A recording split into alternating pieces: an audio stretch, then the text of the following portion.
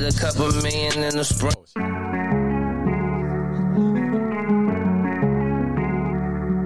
Yeah. You know that? Yeah. I showed my ass the last 2 summers, got them mad as ever. My bitch got mad at my new bitch because our bag was better. You know Chanel and shit. I go all out for that little bitch because I daddy rich. Yeah. Strippers show me love, they tryna grab my dick. I took too many drugs, I started panicking. Take her from the club and then I ram it in. Nutted it up twice, it was no ex. Yeah. Don't ask me about my life, little bitch, I'm fabulous. I ran it up off weed, that's why I'm arrogant. My bitch don't talk back to me, I ain't having it. That bitch ain't got no money but take Xanax. Said the bitch name in my sleep, she almost stabbed me. She love me cause I'm nothing like her family. I love her cause she fuck me like no other. If she fucking a nigga, she bringing me money. Ain't clearing up no rumors, I'm like fuck it. All these drugs I'm on, it made me love her. We thuggin', we ain't spooking off no face tags. I walk the shit, I talk and they can't take that. I brung a couple chains out the house tonight. We parked them AMGs, double R, side by side. When your bitch seen my car, she got suicide. You was mad as fuck, we seen you, dawg, you couldn't hide it. How many times these niggas said that I was finished? What up? We're back for another episode of the Ogden Brothers Podcast. It's episode 13, fellas. How you doing today? We good, baby. We Gucci. It's been a long time. I feel like we've been gone forever. Yeah, it's been going for a couple of weeks, right? Yeah, it feels like has it been a couple of weeks? We didn't do nothing last week. It was only 1 week. 1 week, right? Yeah. So 1 week? It feel like long. A couple of weeks for you. Yeah, it feel long. Yeah, You was out. Yeah, a couple weeks for me. A couple of weeks for you. So Was it a couple weeks? Yeah. You wasn't here. A couple weeks. Yeah, a couple How your weeks week for been me. going? It's been going good? Easy breezy, baby. Quick week. How you about yourself, man?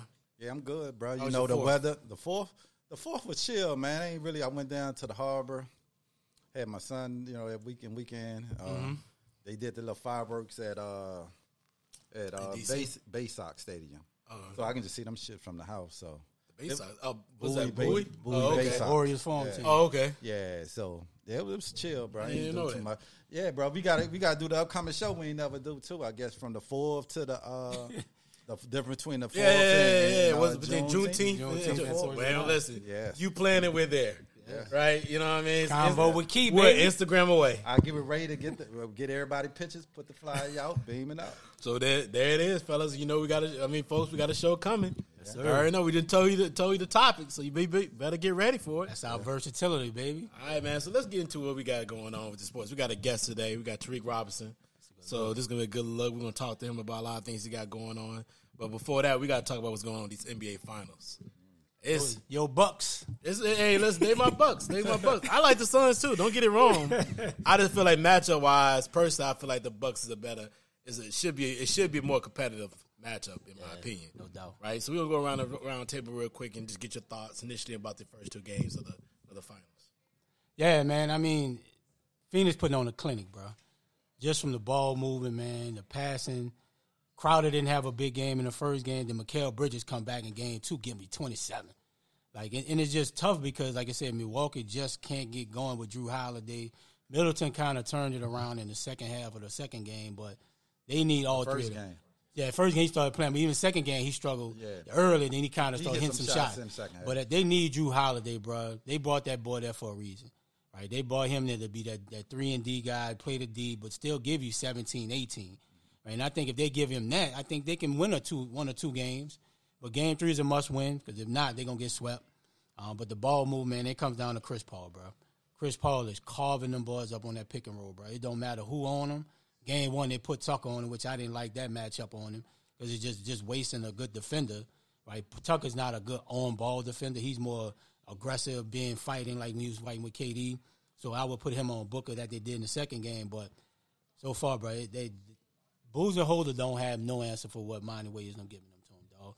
It's just like the Bucks is like, all right, Giannis, hit the ball, top of the key, go make a play. Middleton, hit the ball, go take a play. Drew Holiday, come out, pick and roll, shoot bad shot. Phoenix, they moving the ball. They hitting the mid-range. They kicking it to the corner. If they don't have that shot in the corner, you saw the ball moving on one play, bro. They passed the ball about 7 times, bro, on that 8-and-1. It's just the Bucks bro, they just look like a team that just not well coached. I mean, we've always talked about Bulls the Holder as a bad coach. And I think it's really showing up big time tonight. I mean, this series, because they're not giving him nothing, bro. It's tough, bro. Like, Giannis giving him everything Giannis can give him, but at the same time, Giannis can't do it all. You know, Giannis can't give him everything, but he's doing what he can on the bad knee. I don't even think his knee really healthy, but he gutting it out. And for me, I think Phoenix, bro, just got too much for him, dog, and it might be too much to overcome. Yeah, you hit a lot of good points on there. The thing is showing, too, is I don't know what type of team Milwaukee is on offense. If I was a coach, I would run my offense through Middleton and what's his name, Drew Holiday, because you know Giannis going to get his points, right? And you don't need set plays for Giannis, but they got to come out actually running set plays, because right now, like, I don't even know what type of offense y'all run. It's like everybody take a chance. Everybody go make a play. It's like your turn, my turn, your turn, my turn. It's like the dumbest. They play so dumb to me. You got Brook Lopez, who was a good post player. Why you got him out there, but at the 3-point line? I don't understand. That's what he do, though. I mean, that's kind of what he do. That's what he do. But when he's in the paint, once you saw when Giannis got hurt in the Atlanta series, he was in the paint. That's how they started killing Atlanta, because they was killing them because they were too small. But I just don't. I think they got to just start running the offense through Drew and early to get them off going early to get them in the offense sets, not just get a ball. No, not just.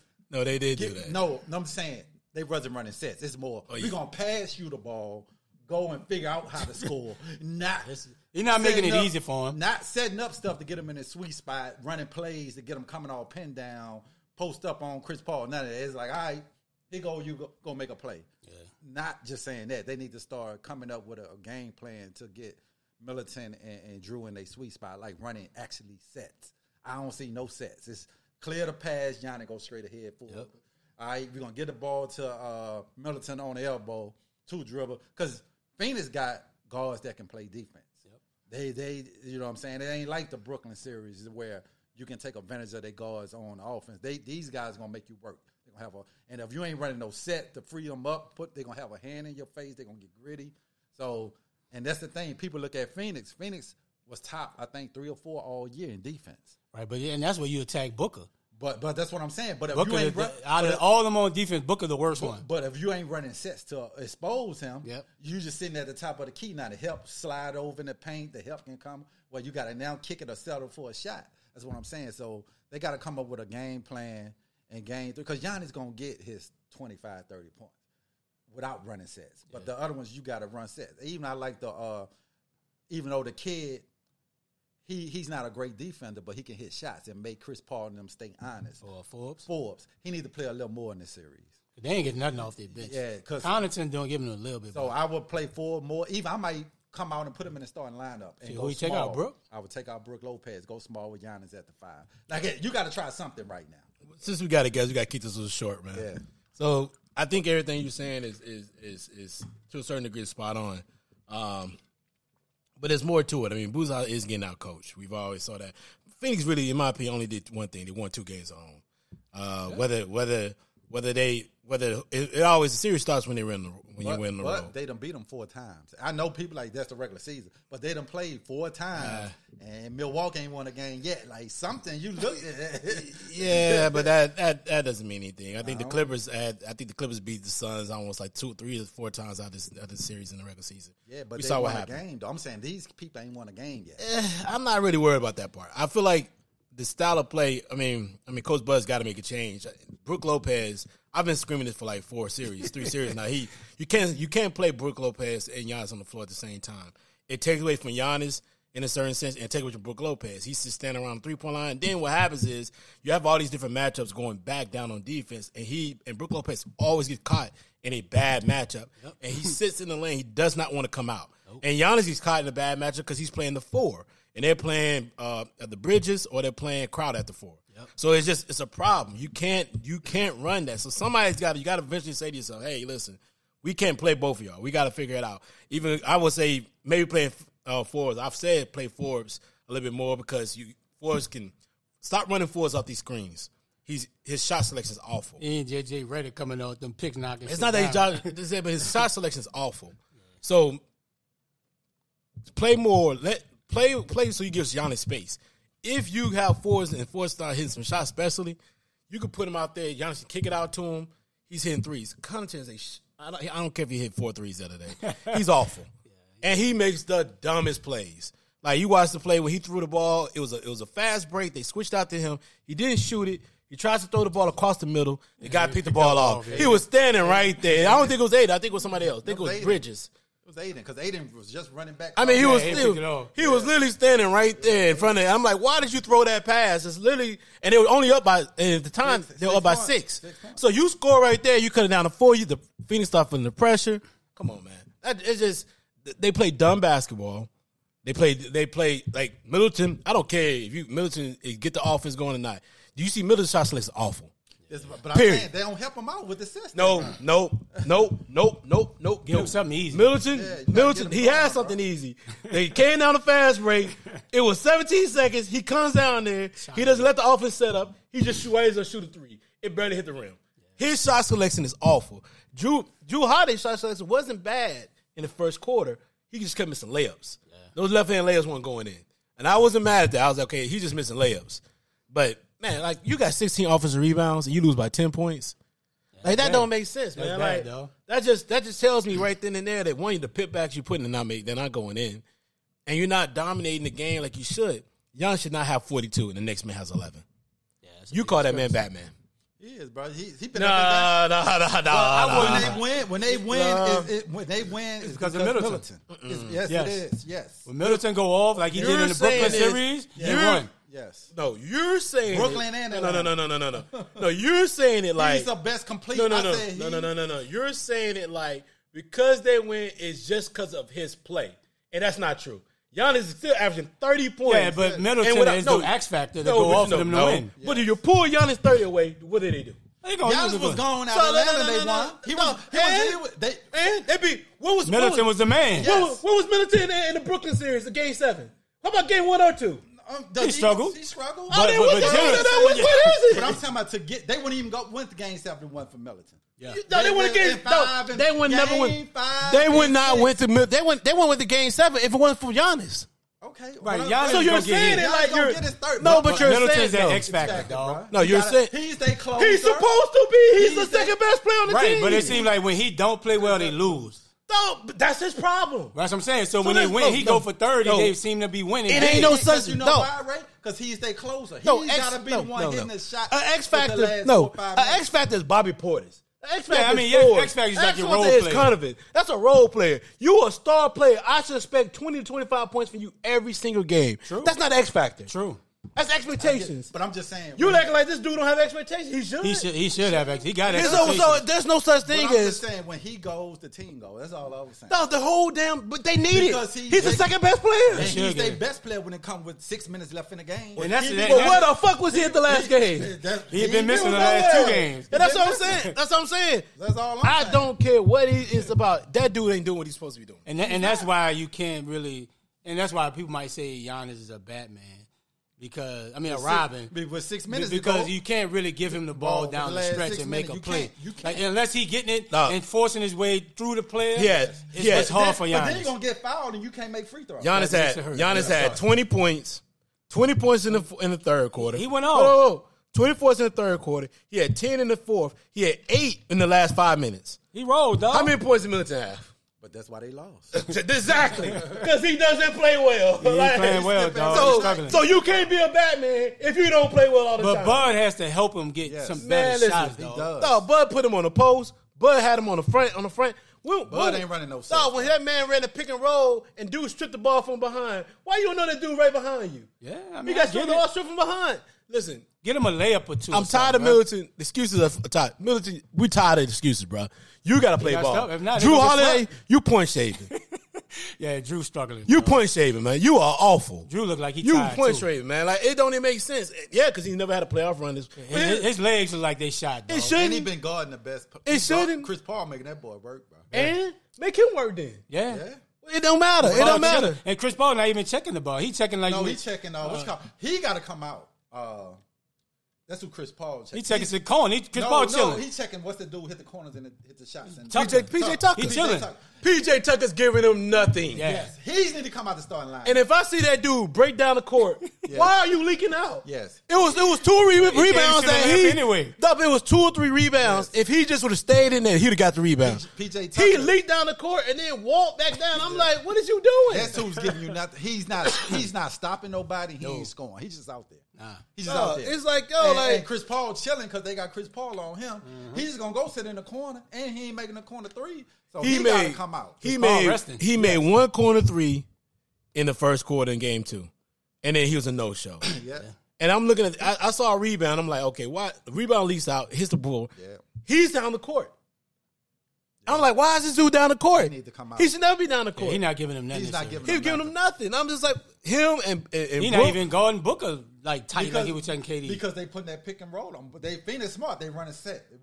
They going to get the pick and roll. Yeah, they come and pick off. But they run the downs. Yes. But they run that double. They run that double stagger screen. They run a set. And they run it with Book and Book peeled. But even when Book peeled off and hit a 3 at the top of the key, Tucker's supposed to be good. Tucker went with his guy, the other guy. Look, if you just stay on, don't switch, why are you even switching? You don't have to. They're not force you to switch. Fight over the pick. What happened to fighting over the pick? Yeah, it'd just be easy to switch. They switch too easy. I don't know what the NBA play defense these days. They don't want that contact, though. Bro, you fight over the pick. Nobody fights no more. Over the pick. Everybody just switch it. They're going to let their big man get ate up off the But you can't blame Brook Lopez when you put me on an island with a Chris Paul. I'm 7'2", and you asking me to go up there. But Chris Paul don't even want to get to the paint. But that's the point. Right, Chris Paul, he just want to get to that mid-range, 15-footer, be able to get some separation and shoot the And if kids watching. He's not even trying to get to the paint. And if kids watching, there you go. You don't have to shoot threes, bro. Just work on your mid-range game. You don't have to come out here and shoot threes, bro. Because even Booker not a real great three-point shooter. Mid-range assassin. He'll make a couple. Chris Paul will make a couple of threes. Yeah, but they just don't take threes. It's not their game. Like they know they limitate. They're not just out there chunking them. It's either Bridges and that would be frustrating. And that would be frustrating. Crowder. That'd be frustrating me with Brooklyn with Milwaukee, bro. Like, bro, they giving you threes for a reason. Yeah, like my coach said, you're open for a reason. Like. That should be punishing them in the paint. I don't mind a 3-point shot if it's inside outside. Like you Giannis should never. You know take they know. I'm not. Listen, he should never. If it's open, bro, he pulled a. He He was 1 for 5. No, he should never take it. He was 1 for 5. He letting the defense off the hook. When everybody says that, but he's 1 for 5, and he's making.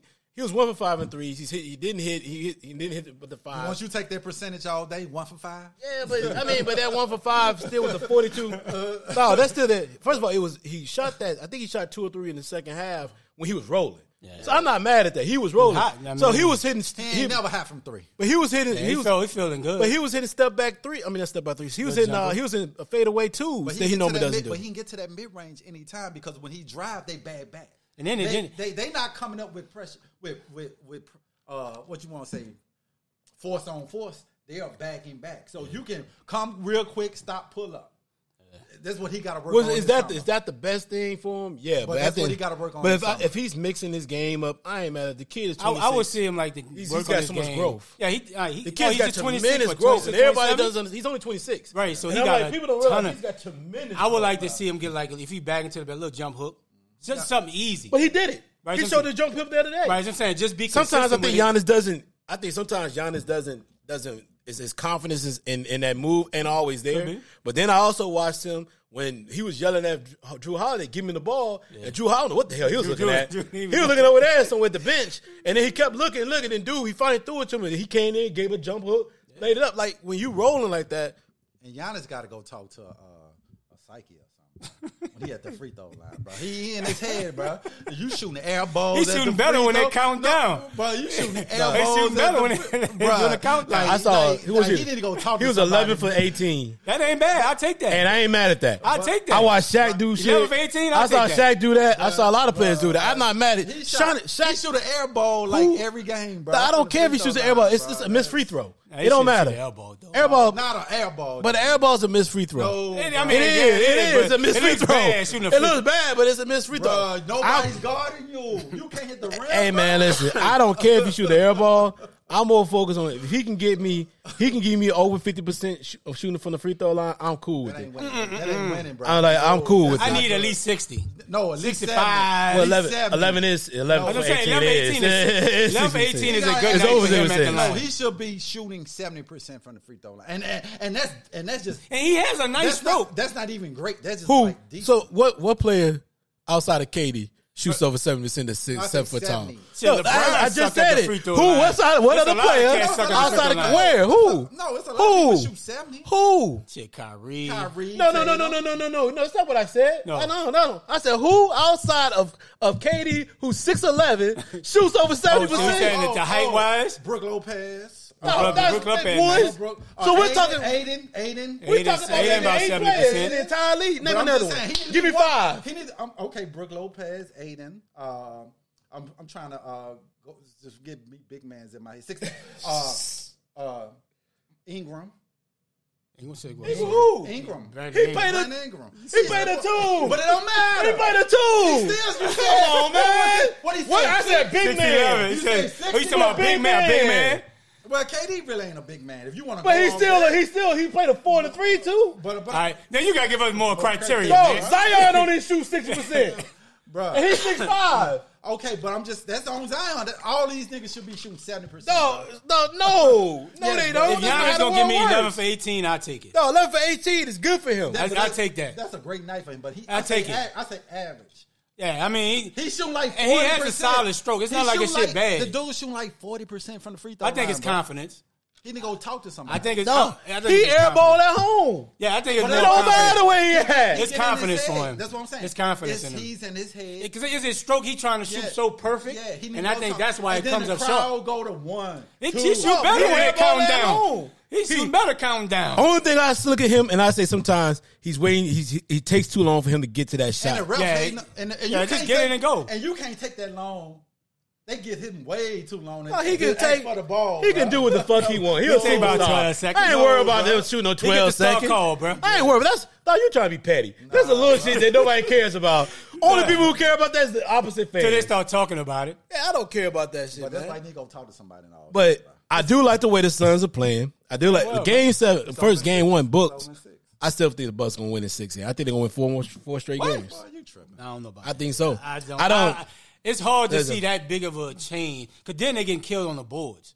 Like That- Ayton is a one-man wrecking show on the No, they're board. not. They're not getting killed on the boards. Dog, Ayton had 16 rebounds in game 1. Yeah, but what do you have in game 2?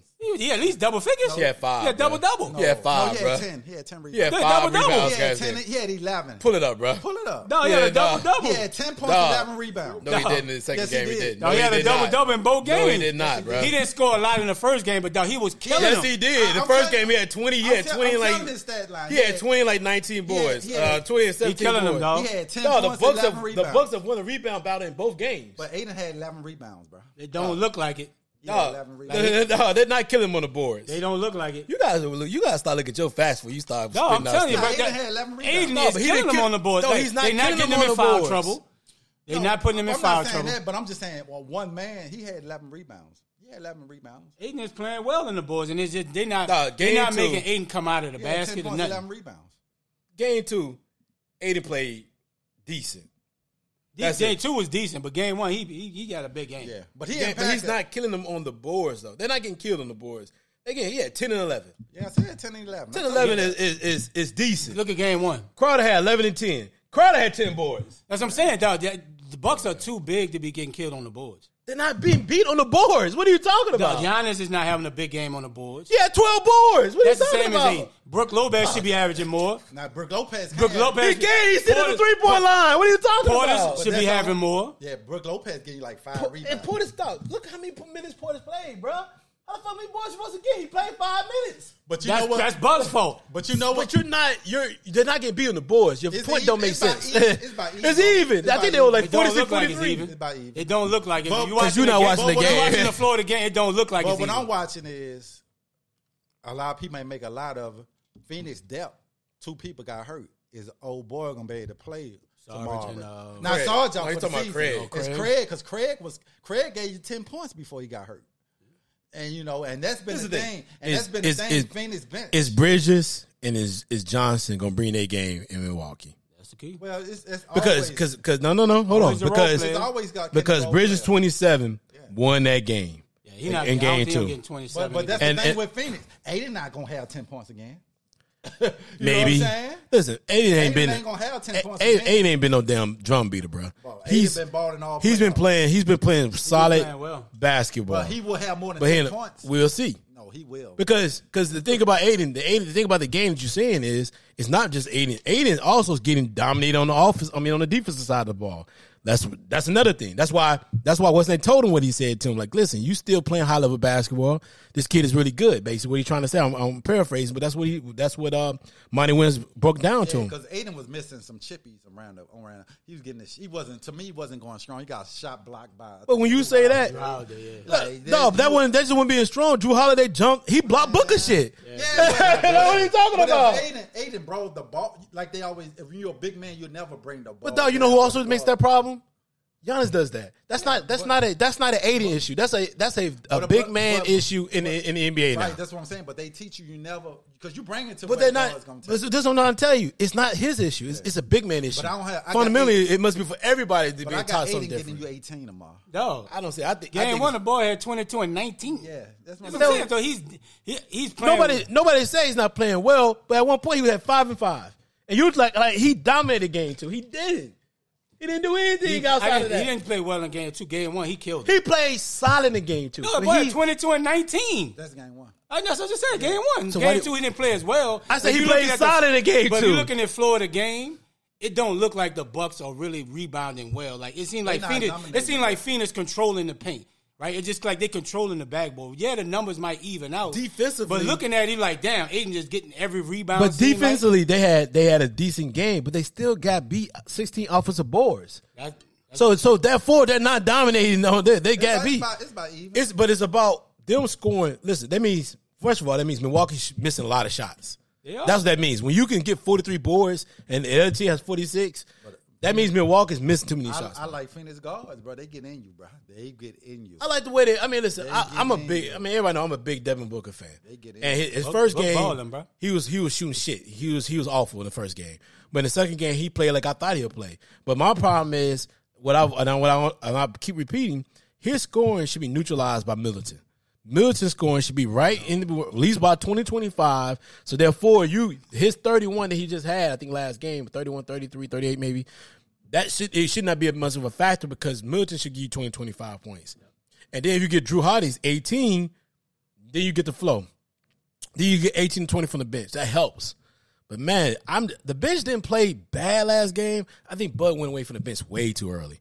Porter's You know what I only mean? 5 So- points. That ain't And giving then much it's of like, bro, Get 5 minutes. Every 5 minutes, ain't and much. every time Phoenix need like Milwaukee making a run, Chris Paul just got to answer, bro. Like he answer every time. So they Chris make Paul, a run. I can get it now. Chris Paul is your guy for this series. No, Because you pick playing well, bro. you pick a series Chris every Paul- series. Chris Paul, no, yeah. you pick a series Right. every series No, and try to right. jump on that bandwagon, carry it all the way through. I'm breaking down the game, and I'm saying the You game. weren't acting like that when No. they played the Lakers. No, right. Chris balling, bro. but Chris Paul was hurt. Chris Paul when he was But you a weren't acting shell. like that when he played the Nuggets either. He was a shell of himself. You weren't acting like that when you played the He Nuggets. was playing with one arm when he played the Lakers. But I'm saying Well, the in this Nuggets, you didn't act like but that either.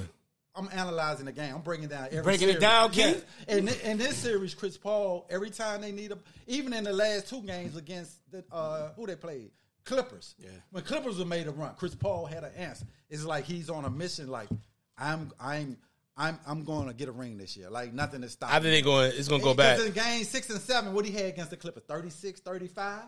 You know what I'm saying? So I'm saying since the Clippers series, he's been on a mission. I think it's going. Because Chris Paul, we've been asking him I think all his career. like I say, I think it's going. Shoot more, it'll be Chris, shoot. it'll be 2-2 after this after this week.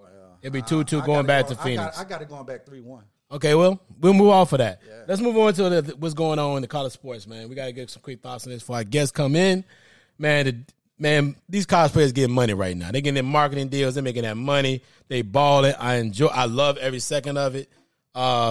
Give me your thoughts, Key, on this. Like, what's going on with the NIL? And matter of fact, by the way, we need to bring Cash on so we can get him to talk about that a little bit too, man. So we can help him get a marketing deal, get him some money. So let's talk about that real quick. What's your thoughts on it, right quick, with these college kids getting that money? I think it's great for college and the players, right?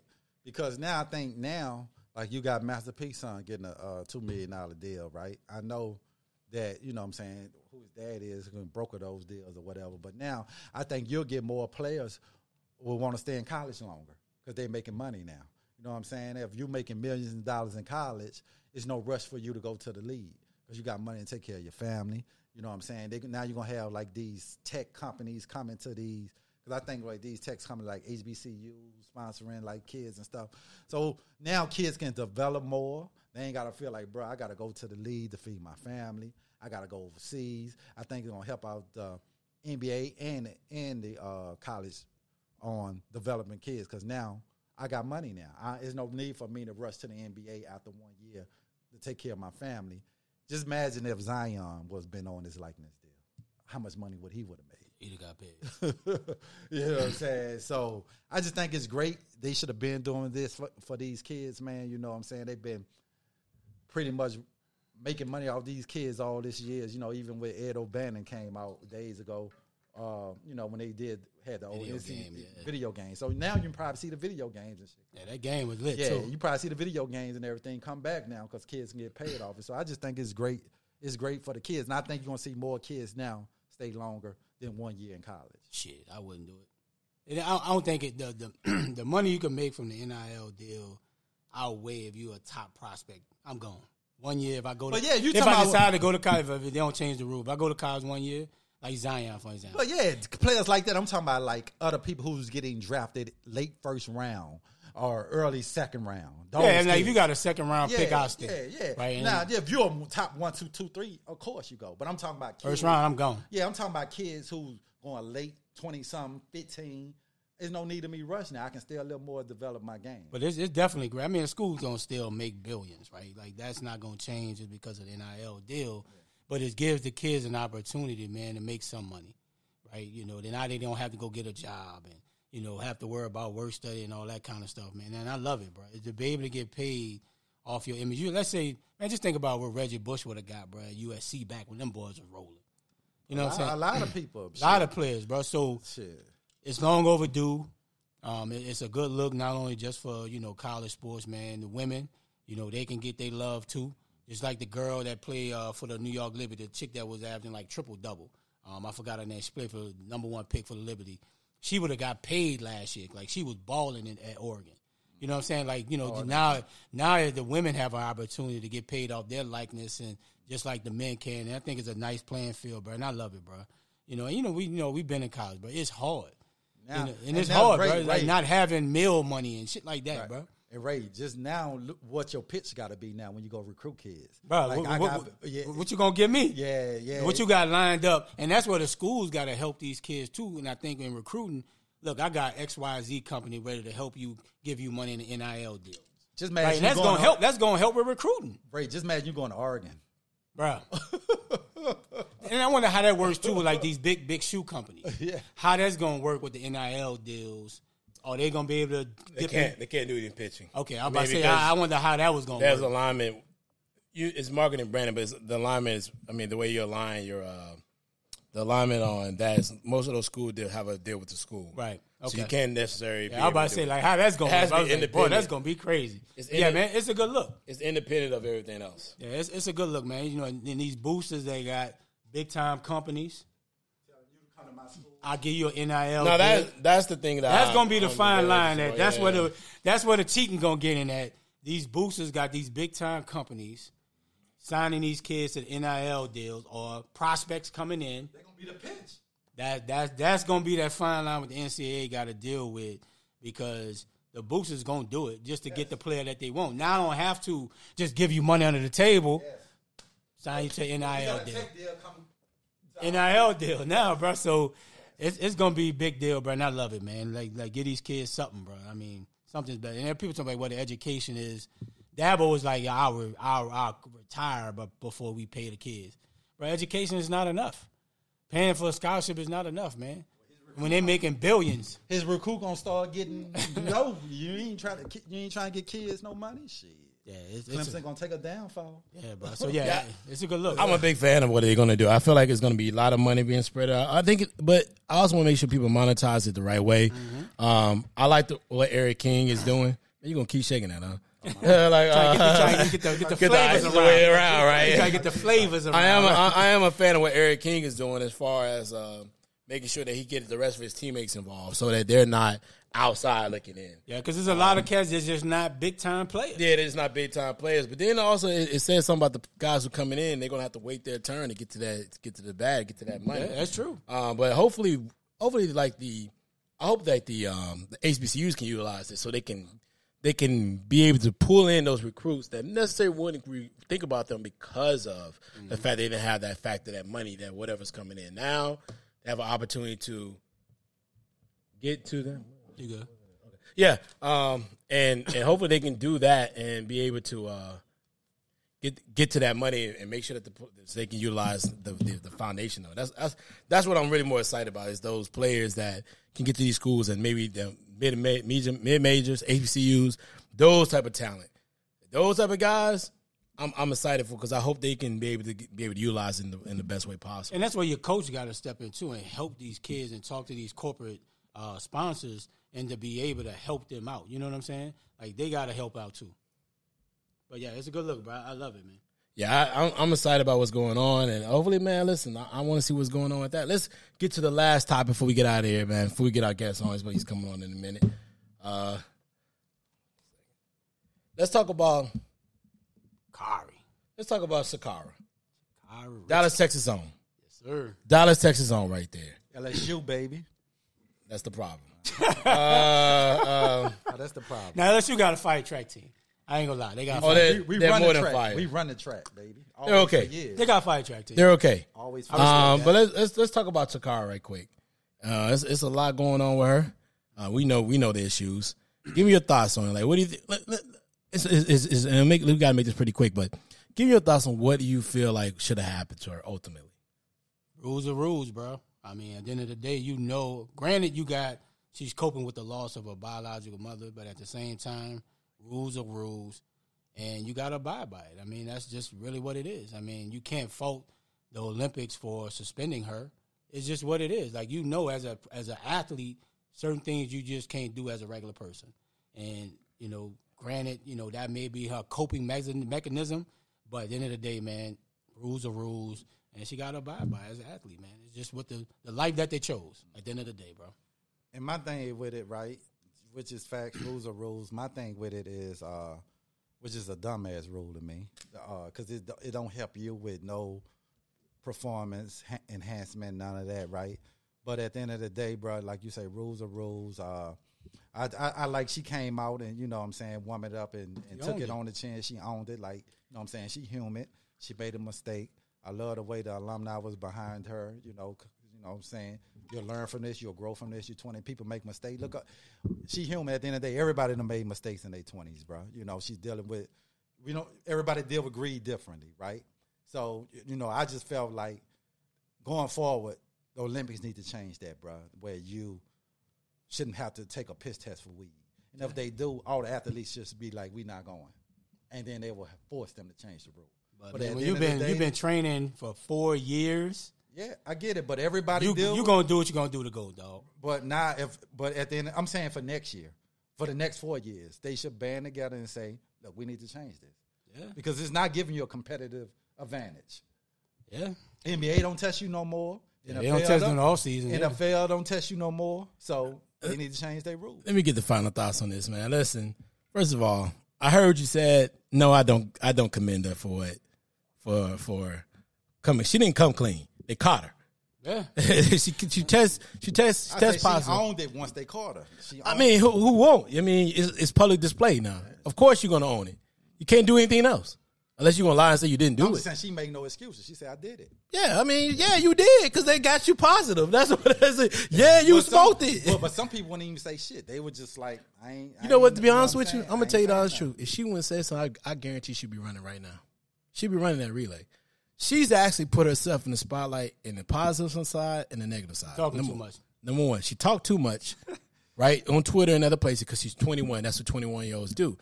people. Let me. I'm gonna put some real quick spin on this shit, right? So the thing about her is, I've been watching her since college. I mean, like since actually high school. I know about her when she's a phenom. She's actually probably a once in a generational talent, to be honest with you, and she's probably the best talent that they have to compete against Jamaican women. And Jamaican women have been running the 100 and the 200 for a very long time, probably for the last 8 years.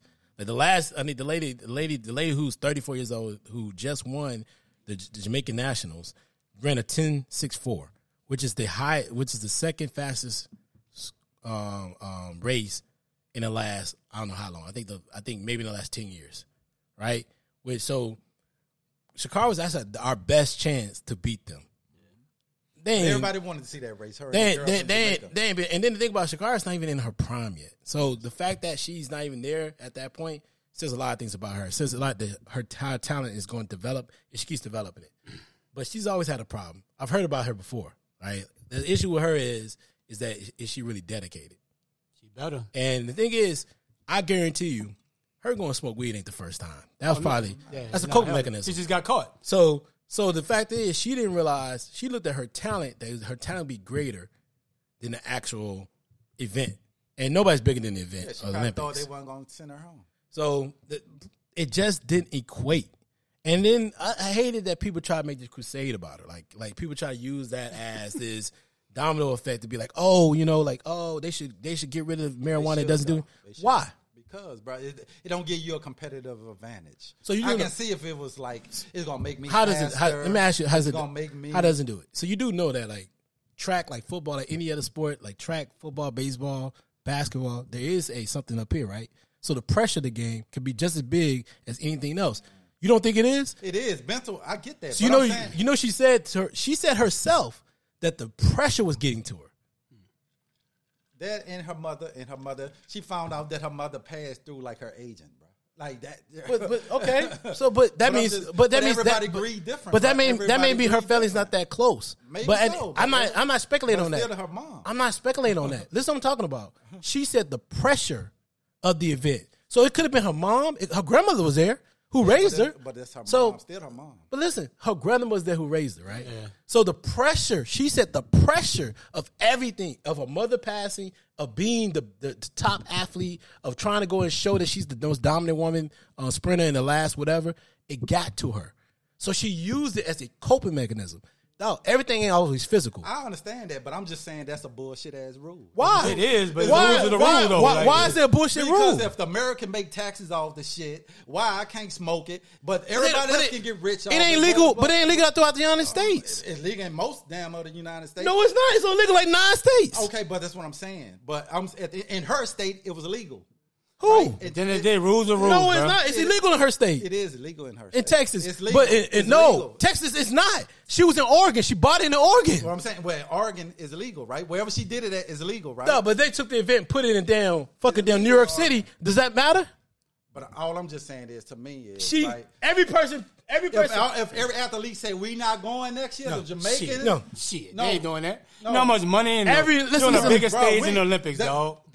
They ain't doing that. You don't have an Olympic without players. Listen, player.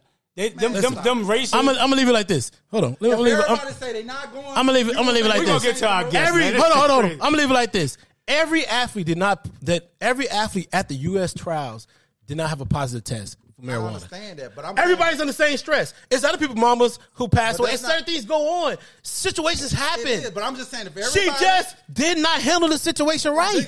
I'm saying, if everybody come together and say, "Look, we want you to change." For what? For who? Why? I bet them Jamaica people be on that. You do know that's the international rule, right? You know it's the international rule. But you don't have Olympic without the players. We'll see. But why? If America boycotts, just say every black person say. If every black person, so guess what? Every black person in America, if they do it. Guess what? If every black person in America, if every black person on the track or whatever, basketball, if they don't have it, guess what's gonna happen? They're gonna perform without America. Why they do it? They've been doing it without Russia. They've been doing it without Russia. They were canceled out. What are you talking about? It wouldn't be And the same. Russia been ruled out because of steroids. What? It doesn't matter. Russia ain't black people. Black people. It don't matter. They got rid of the whole country. They said, "Yo, you can't perform in Get this." y'all bitches out of Black here. people. That's what they did. Black people on the Jamaican team. Black people over in fucking France. Black people in fucking. No, but why would Spain, Jamaicans care? If I'm Jamaicans, why would I care? Why would I care? I'm just saying to stick together as people. Why? Why would I care? Why would I care about Kara? I mean, Kara. Because white folks stick together, Asian people stick They together. do, bro, but at the same we time. the only race like why I care about because she our own. That's what's wrong with our But that fucking takes race. away from. That's what's wrong with our But that race. take away from the other women 'Cause that's every running race too, I bro. gotta be It's like, just it's yo. bigger than just Sakara, bro. It is. Right, like that. We taking the spotlight away from these other women that worked hard And did not to get run caught and get caught, smoking bro. marijuana. Like, we putting this whole spotlight. Oh, we should boycott the Olympics. Oh, we shouldn't run. What about these other people that did the right thing? I'm not. To my, You know, are. When you say we should boycott, you take away from I just said them. that rule is bullshit. I get bro. the rule is bullshit, but the rule is bullshit. in a place right now. Abide by it I or ain't don't talking run. about this shit. I'm talking about going forward in the next 3 years. Who knows what it might In the change, next dog? 3 years, the rule need to be changed. It might. That's all It I'm might. saying. But at the same It needs time, to. bro, I'm not saying Shakara this. should have followed the rules, bro. She owning up to her. Recording shit. in She's not progress. wrong. She's 21. She'll be back in 3 years. But in 3 We'll see. years, She'll be at the World Championships next year. In 3, We're gonna see what she's gonna do. The Olympics be back in 3 Olympics years. is big. The biggest stage ever. So if Nah, the world for a sprinter, the World Championships is actually But the the biggest. marketing money from the Yes. Olympics is Overseas, huge. huge. It's huge. You in Tokyo. Yes, huge. You in Japan. The biggest market of money to be made, and the sponsors in Tokyo, dog. But It's a big opportunity she missed. Nike still stood by. She still got Of a Nike course. I contract. mean, Yeah. it's great that they still buy. We don't want to take away from the other athletes, bro. These other women. I'm not saying other athletes. All I'm saying That did the right thing. I'm saying going forward. I'm not talking about right now. They did right to say she can't go, but I'm saying going forward, everybody need to come together and say, look, I ain't making no excuse for her. I'm just saying going forward, it's a bullshit rule. We do, but we got a dope guest. Man, we in the got a guest in the building, man. We ain't trying to listen to what you got to say. We got a dope guest in the Changing building. the rules for one person. No, for like, out everybody. there, like, oh, let's change it for one person. Hey, He still can't hear you. And I want to Yeah, get Tariq's I'm looking opinion at, on that I'm rule looking too. at Tarik now, man. Tell Tarik, Tarik, bro, your mic's not on. That's all I was trying to say earlier. Oh, It's- let me tell Audio. him. yeah, his When audio. you join, you got to join with the audio. Yeah, it's not on at all. But yeah, I definitely want to get his opinion because he's definitely training athletes, these young kids now. Like we want to get that discussion with him. That's gonna be huge, bro. I'm about to get him right now. What? That's- So what y'all talking about? Yeah, we talking about. I mean, Shakara Richardson. Key act like he can't Nah, you can't change the rules, bro. At the end for of one the day, person. she know what she did when she came on TV and admitted, like, hey, I know what I did wrong. That's what you can't. You just can't change the rules. It don't have nothing to do about the USA. It has everything to do with the doping, the US dope. Because this is the thing. If you go smoke, Key, and not all job, but some jobs you're gonna lose your job. Donovan? Yeah. Yeah. Yeah, it's Donovan. Oh, You're going to lose your job. And this is the thing. What this does is teaches these kids like Bryce, my son Miles, and other kids to say, hey, if you go out there and make this bad decision, this is what's going to happen. Consequences. So it's consequences to everything that you do. So if you do that, this is what's going to happen. So people just looking at her situation. No, this is it's bigger than just her. It's bigger than just her. Man, it's absolutely bigger than her. And that's what I'm saying. That's what we're saying. Like, you're looking at it. I mean, people are looking at it like from her angle. But, man, she's not ever going to be bigger than the game. And the game is she's got to be ready for anything else happening. And she's never going to be bigger than the game. It's never going to happen that way. She's never going to be beyond it. I mean, so if the rule is good enough internationally, it's good enough for her. She should have just abide by it and kept it moving. I ain't saying I'm not making an excuse for her. I still say they should change that rule. It's a bullshit. Why? But Why? Because it's just as mental it is physical. I think white athletes will be on board with not being tested for marijuana. Who wouldn't? That's what I'm saying. Yeah, who wouldn't? So I said if all of them come together, they would change the rule. Key, hold on, Key. Think about this. I'm not Key. making it about her. I'm just saying I don't like the rule. Listen, period. why? But Key, this is the thing. If you know the rules and it's a band. Key, okay, let me ask this question. Bro, y'all, I get what y'all. Key, hold on, Key. I'm not arguing that point. Key. I'm just Hold on, saying hold on. I don't like the rule. Period. Why? Why you don't like the rule? Because it's a good rule. Because it don't get you. What? Don't smoke. Yeah, don't smoke. It's the mental part of the game. Okay, that's fine. Mental is a lot in sports. It's cerebral. And if you're not, if she's not, that means to me, people want to be mental. but that means she's not focused. No. She wasn't Exactly. driven and focused. She wasn't. If you got to smoke, Some people can have like what's my man on first thing tape? Stop, Key. You talking foolishness. What's his name? Was the receiver name? Brandon Marshall, right? Okay. We should help people in the society to have mental state of mind. I get it. Right? but he's bipolar. What's that got to do with her smoking weed? But I'm just saying. That don't even make sense. No. She's Hold bipolar. on. Okay, we can disagree on that. Tariq. Yeah. What you think should happen? No, it ain't people. Let's hear get our Let's guest. hear from Tariq, man. Let's We hear got from Tarik We got a Robinson guest in right the here. building. Yeah, How you doing, man? How you doing, brother? I walked in. I walked into the middle of it, so I had to switch from the laptop to the phone. Just what was the question again? I know. Let me get you off the date Tariq. real quick. Hold on. Let me get him. Let me introduce the guest. Hold on. We're gonna do that. We're gonna do it officially in a minute, but I want him to speak on this really quickly. We're talking about Sha'Carri Richardson. We're talking about the fact of what happened with her and how how Black America went on like a sort of a crusade because of the fact that she got caught smoking weed, and they felt like she still should be able to race. And I looking at not only the rules are the rules, but the fact remains is she was the only person that was positive. So everybody else still abide by the rules, did what they had to do, got to the games, and ran to run their race. And she's the only athlete out of all those athletes that didn't take care of herself the way she did, taking care of her business. So we want to get your feeling on, like, do you feel like it was justly done that the U.S. Olympics was like, no, you can't run? I mean, how do you feel about it? Do you feel like, yo, she should have kept race, or do you feel like, hey, it is what it is, she should just abide by the rules? I don't know. Your face say like, yo, like you feel like No. feel like she should be able to race. No, so look, my thing is this. It's kind of like a lot of gray areas with this because she was in a state that is legal, and I know that the rules are the rules, but it's still early. Like maybe she didn't know being that it's legal if that was going to be. Hold on. We got to remember, you're saying the state's legal, but it's an international rule. All right, so we all got to remember the that. World Championships. She's not at the American Championships. Let that man speak. All right, so I think so. All right, so if we're gonna say that, then she might have dropped the ball a little bit on that. But when she was able to qualify, when she was able to run, they still kept her off. So I feel like that was an injustice right there. Do you think that with her being who she is, I don't know. I don't think that would have been the case with everybody. Let me get a follow up on that. So what do you mean when she said who she is? Because the world's really getting to know her.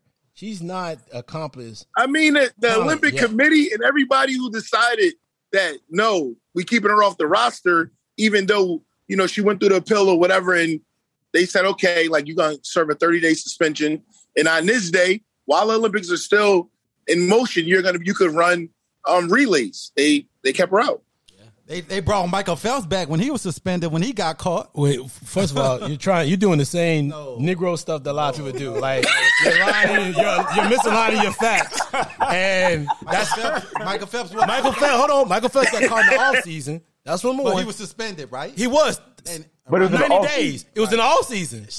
And he's saying she would have been back for the relay. No. She got suspended for 30. Hold on. What you're not aligned. You should go read a little bit more about this, right? So here's what it is. They didn't tell everybody when she officially came to her with that suspension, with the suspension and the program they offered for her. She supposed to got 90 days. Michael Phelps got 90 days. She supposed to got 90 days. They said, listen, we'll put you in the drug rehab program for 30. Right, to get you back on there. Then, out of nowhere, remember this now, she goes on Twitter, does her little Twitter thing, and does the conversation, talk all about what is going on, all that other stuff. Then next thing you know, they announce out of nowhere, hey, she ain't going to be able to run. I guarantee you, like I told y'all earlier, she'd have stayed quiet, she'd be at that race. Because they want her there. No, she's the best prospect. But what does she say, though? What does she say that you feel like they saw and they should have said, you know, she don't deserve the race. I think they felt like, and I give Key on this one. I feel like Key said this, and Key's right. I think they wanted her to be like, listen, we're giving you this second chance. Take the 30 days. Because they gave her the suspension on the 28th. They knew. They could have, if they wanted to be a real asshole, they could have waited like a week later. They knew, like, hey, listen, they gave her the suspension immediately. Bullshit. So she can be ready for the relays. I think, and when she kept talking and on the Twitter, and she did the little interview, and she didn't seem, because to me, I ain't gonna lie to you, she didn't seem very remorseful. She felt like, yo, I went through this, and it is what it is. And I think that's where they felt like, you know what? She doesn't seem like she really cares. We got the rest of these ladies here. We can't just have her feeling like, yo, like she's bigger than the game.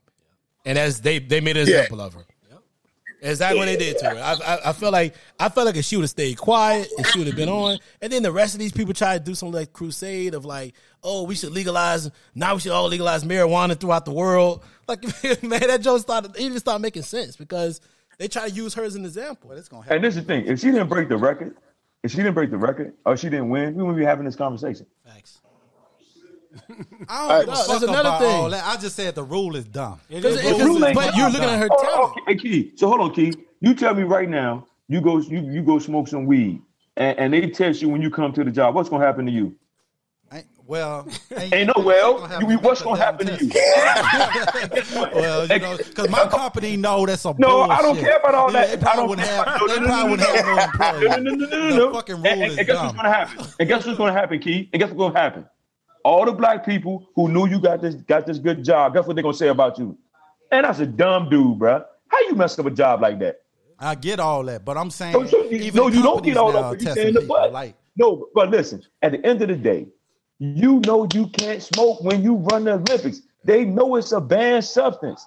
Before you sign them contracts, before you sign them papers, this girl knew it was a banned substance. I get it. I understand. But Donovan, she owning up to her. I'm not. What that happened with her. I'm saying moving forward, they need to change that. No, you don't, rule. bro. No, you don't. No. Yeah, they do. No. They probably will. They do. I'm sure. Let me definitely gotta change the rule. Let me ask you. You gotta get with the times. Let's get with the What the times? I mean, hold on. Let me ask you one more thing. The times now. Most states have. No, but it's you legal to smoke weed. Do you not? No, most states don't. Number one, number two. This is a fucking international games. And hold on, if you don't really realize this, Olympics actually for amateurs. It's actually an amateur game. You don't realize it's actually for amateurs. They have professionals race in it, but it's really for amateurs. And the reason why the rule is for both. That rule? Well, I bet you they don't. I bet they do. I bet you they don't. I bet you they don't because it's international. I said it They don't first. care. They Remember don't I care said about it her. first. The Olympics It don't ain't care about about her. her. They don't care about her. At the end of the day, I bet they changed that. I bet you they That's the don't. problem. They But don't. Key, this is the problem, Key. This is the problem. So the problem is you're gonna let people just do willy-nilly. Man, Like that's it's what you're weed, saying. man. You're It gonna ain't let it be the crack. wild No, because this girl. It That's what it ain't- is. It's We- weed, we bro. ain't- It's we- weed, bro. It's from the earth, bro. Weed So ain't legal what? across the world. So how you gonna say it? How it's gonna change? I'm just saying, it's invented. I bet in the next few years, weed gonna be like alcohol. Mark my word. Where? Everywhere. Where? No, it will be. I agree. I agree with that. Because I people are agree. making money. They are getting paid off the weed right now. You can't get weed in Germany. You can't get Mark weed in my Germany. word. You can't buy it off this. You can't do anything. Weed ain't legal in Germany. It ain't weed ain't legal in Italy. Weed ain't legal. Weed ain't legal in Africa. I say so. Like where you go? in the Australia. It ain't. I'm not sure, but I think it ain't legal there either. Mark my word. In the next 10 to 15 As my man years, Stephen A. said, stay off the weed, Stay off of man. it. That's what she should have did. She could have waited. All she had to wait was 2 more months. in the next Tariq, 10, see what we go 15 through, years, that shit Tariq. gonna be Yeah, legal. that's Stay off the weed. We got a great guest in the building. So Tarik, man, let's jump into the interview, and I'm gonna let you go right here, Don. The interview. I mean, announce your boy right here. You got No him in doubt. the building. Go for it. Yo, first of all, I want to give a shout out to my man, Tony Holloman, aka Pete. We've been friends for a long time, and him and Tarik are cousins, and that's how we met. We met each other, and I'm glad to have you on the Arguing Brothers podcast to tell your story about your school and what you got going on down the road. So, Arguing Brothers family, my man Tarik Robinson in the building to be interviewed today by us. Let's get it in. Appreciate you guys for having me. Yes, sir. All right, No doubt. Yep. So, look, man, we're going to dive right into it, man. Look, we love what you're doing with the school. So just walk us through like your background, like, tell us a little bit about yourself. Myself, I started playing basketball as early as 8 years old. I'm in a basketball family. I had the pleasure of growing up around a lot of, great talent and, seeing a lot of high level stuff, high level basketball. And I think I just kind of gained the knowledge and understanding from there. I played high school basketball under some really, really great coaches who coached at a high level. I went to college. I was a junior college kid. I went to junior college in Maryland, Hartford Community College. Then I went to Ventura College. Then I went to Loyola Chicago. Damn, 4 years. A lot of schools, man. Yeah. That's not to get into that later, but that's kind of part of why I started my mission, because just growing up as an inner city kid, nobody really tell you the importance of the things that you need to do. You need to get good grades. All they say is, go to school. You know what I mean? Get good grades. But they don't really tell you the things that you really know you need to know. So like, it's like your parents saying, eat the vegetables, but they don't tell you the importance of it. You're like, I don't like vegetables. I don't like it. Nice. I mean, so I took my bumps academically, you know what I'm saying, early on, and it haunted me. So I had to go to junior college route. And then I figured it out, at that point, had good grades, went to a 4-year school. And at some point, I started playing professional basketball. I bounced around to a lot of, small countries, Denmark, Iceland, Mexico, things like that. I did all of that. I did a bunch of minor leagues here in the States. And I started a nonprofit early on, like 2007. While I was playing, I started a nonprofit helping student athletes qualify for college. So I had a building, I had a school I was using, I had a gym I was working them out in, and I was just kind of doing like SAT prep courses with them. I was doing mentorship programs, taking them to different colleges to help them, get exposure, things like that, having events with college coaches coming in. And, that kind of phased out once government funding dried up or whatever. And it was just so much other things going on with, kids in the area or whatever. It just kind of slowed down. And I just was heavy training, developing kids, developing players. And that kind of took on the name of itself. I really wasn't even a trainer. I just was a player, a current. And then I was a former player working with guys in my neighborhood. And a lot of those guys just wind up going to high major universities, and being professional athletes, being professional basketball players. And, my name kind of, circulated, and I was getting calls from NBA teams, NBA agents, and they was flying me out to work with their clubs, international teams. I worked with teams in Senegal, teams in Puerto Rico, things like that. And along my journey to get into how I started my school, I just remember when I was playing overseas, there were younger kids that always came around. And I remember one particular time I was like, why y'all not in school? It's like 10 o'clock in the morning and, I'm working out. Why y'all in the gym? And they was like, I go to an academy. Like I'm a basketball player, I go to an academy. So I didn't really understand it then. And as time progressed, once I went back to those countries and I started traveling abroad, working with players and working with teams, I learned more about the academy. And I had a younger son at the time, which I was like, I want to give this experience to him. So as I continued traveling, I started bringing him with me. He was homeschooling, so I started bringing him with me. And we was kind of following that template. Yeah. He got offered a scholarship when he was in 7th grade. They go to the Patrick School. And upon that meeting at the Patrick School with the legendary coach, Jersey, right? Chris Vanis, he pretty much was like, we trying to start a basketball academy, this, that, and the third. And I'm like, damn, I'm already doing that. And I said, I'm doing it with just my son. I got the whole template, the whole curriculum. We doing it every day. But they didn't really have the formula. You know what I'm saying? They have the formula. My partner that I work with now, she was there. They didn't really have the formula. They kind of knew what they wanted to do. And she had a lot of academic background with it. He had some understanding of the basketball part, but I was already in motion with what I was doing. And I was just like, it don't make sense for my son to come here and, do the things that we're already doing if y'all not doing it the right way, though. You know what I'm saying? So they liked my idea. They liked what I presented. And we kind of just brought it together. Me and my partner, Michelle Cadeau, we did that for 2 years. A year and a half, I walked away halfway through it for some reasons that was going on. I just felt like we could do it better ourselves. Academics was a big piece. Like I told you, I was a junior college kid.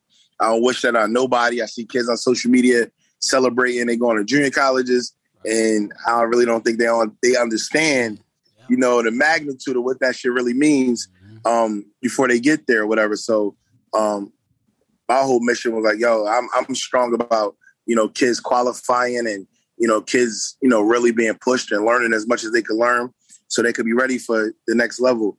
And, man, I walked away from that, opened up, found a facility that I used to train in, and I put my school in that facility, and I was really blessed during the pandemic to start with 16 kids. A lot of people was a little scared to kind of come out and mess with us during the pandemic.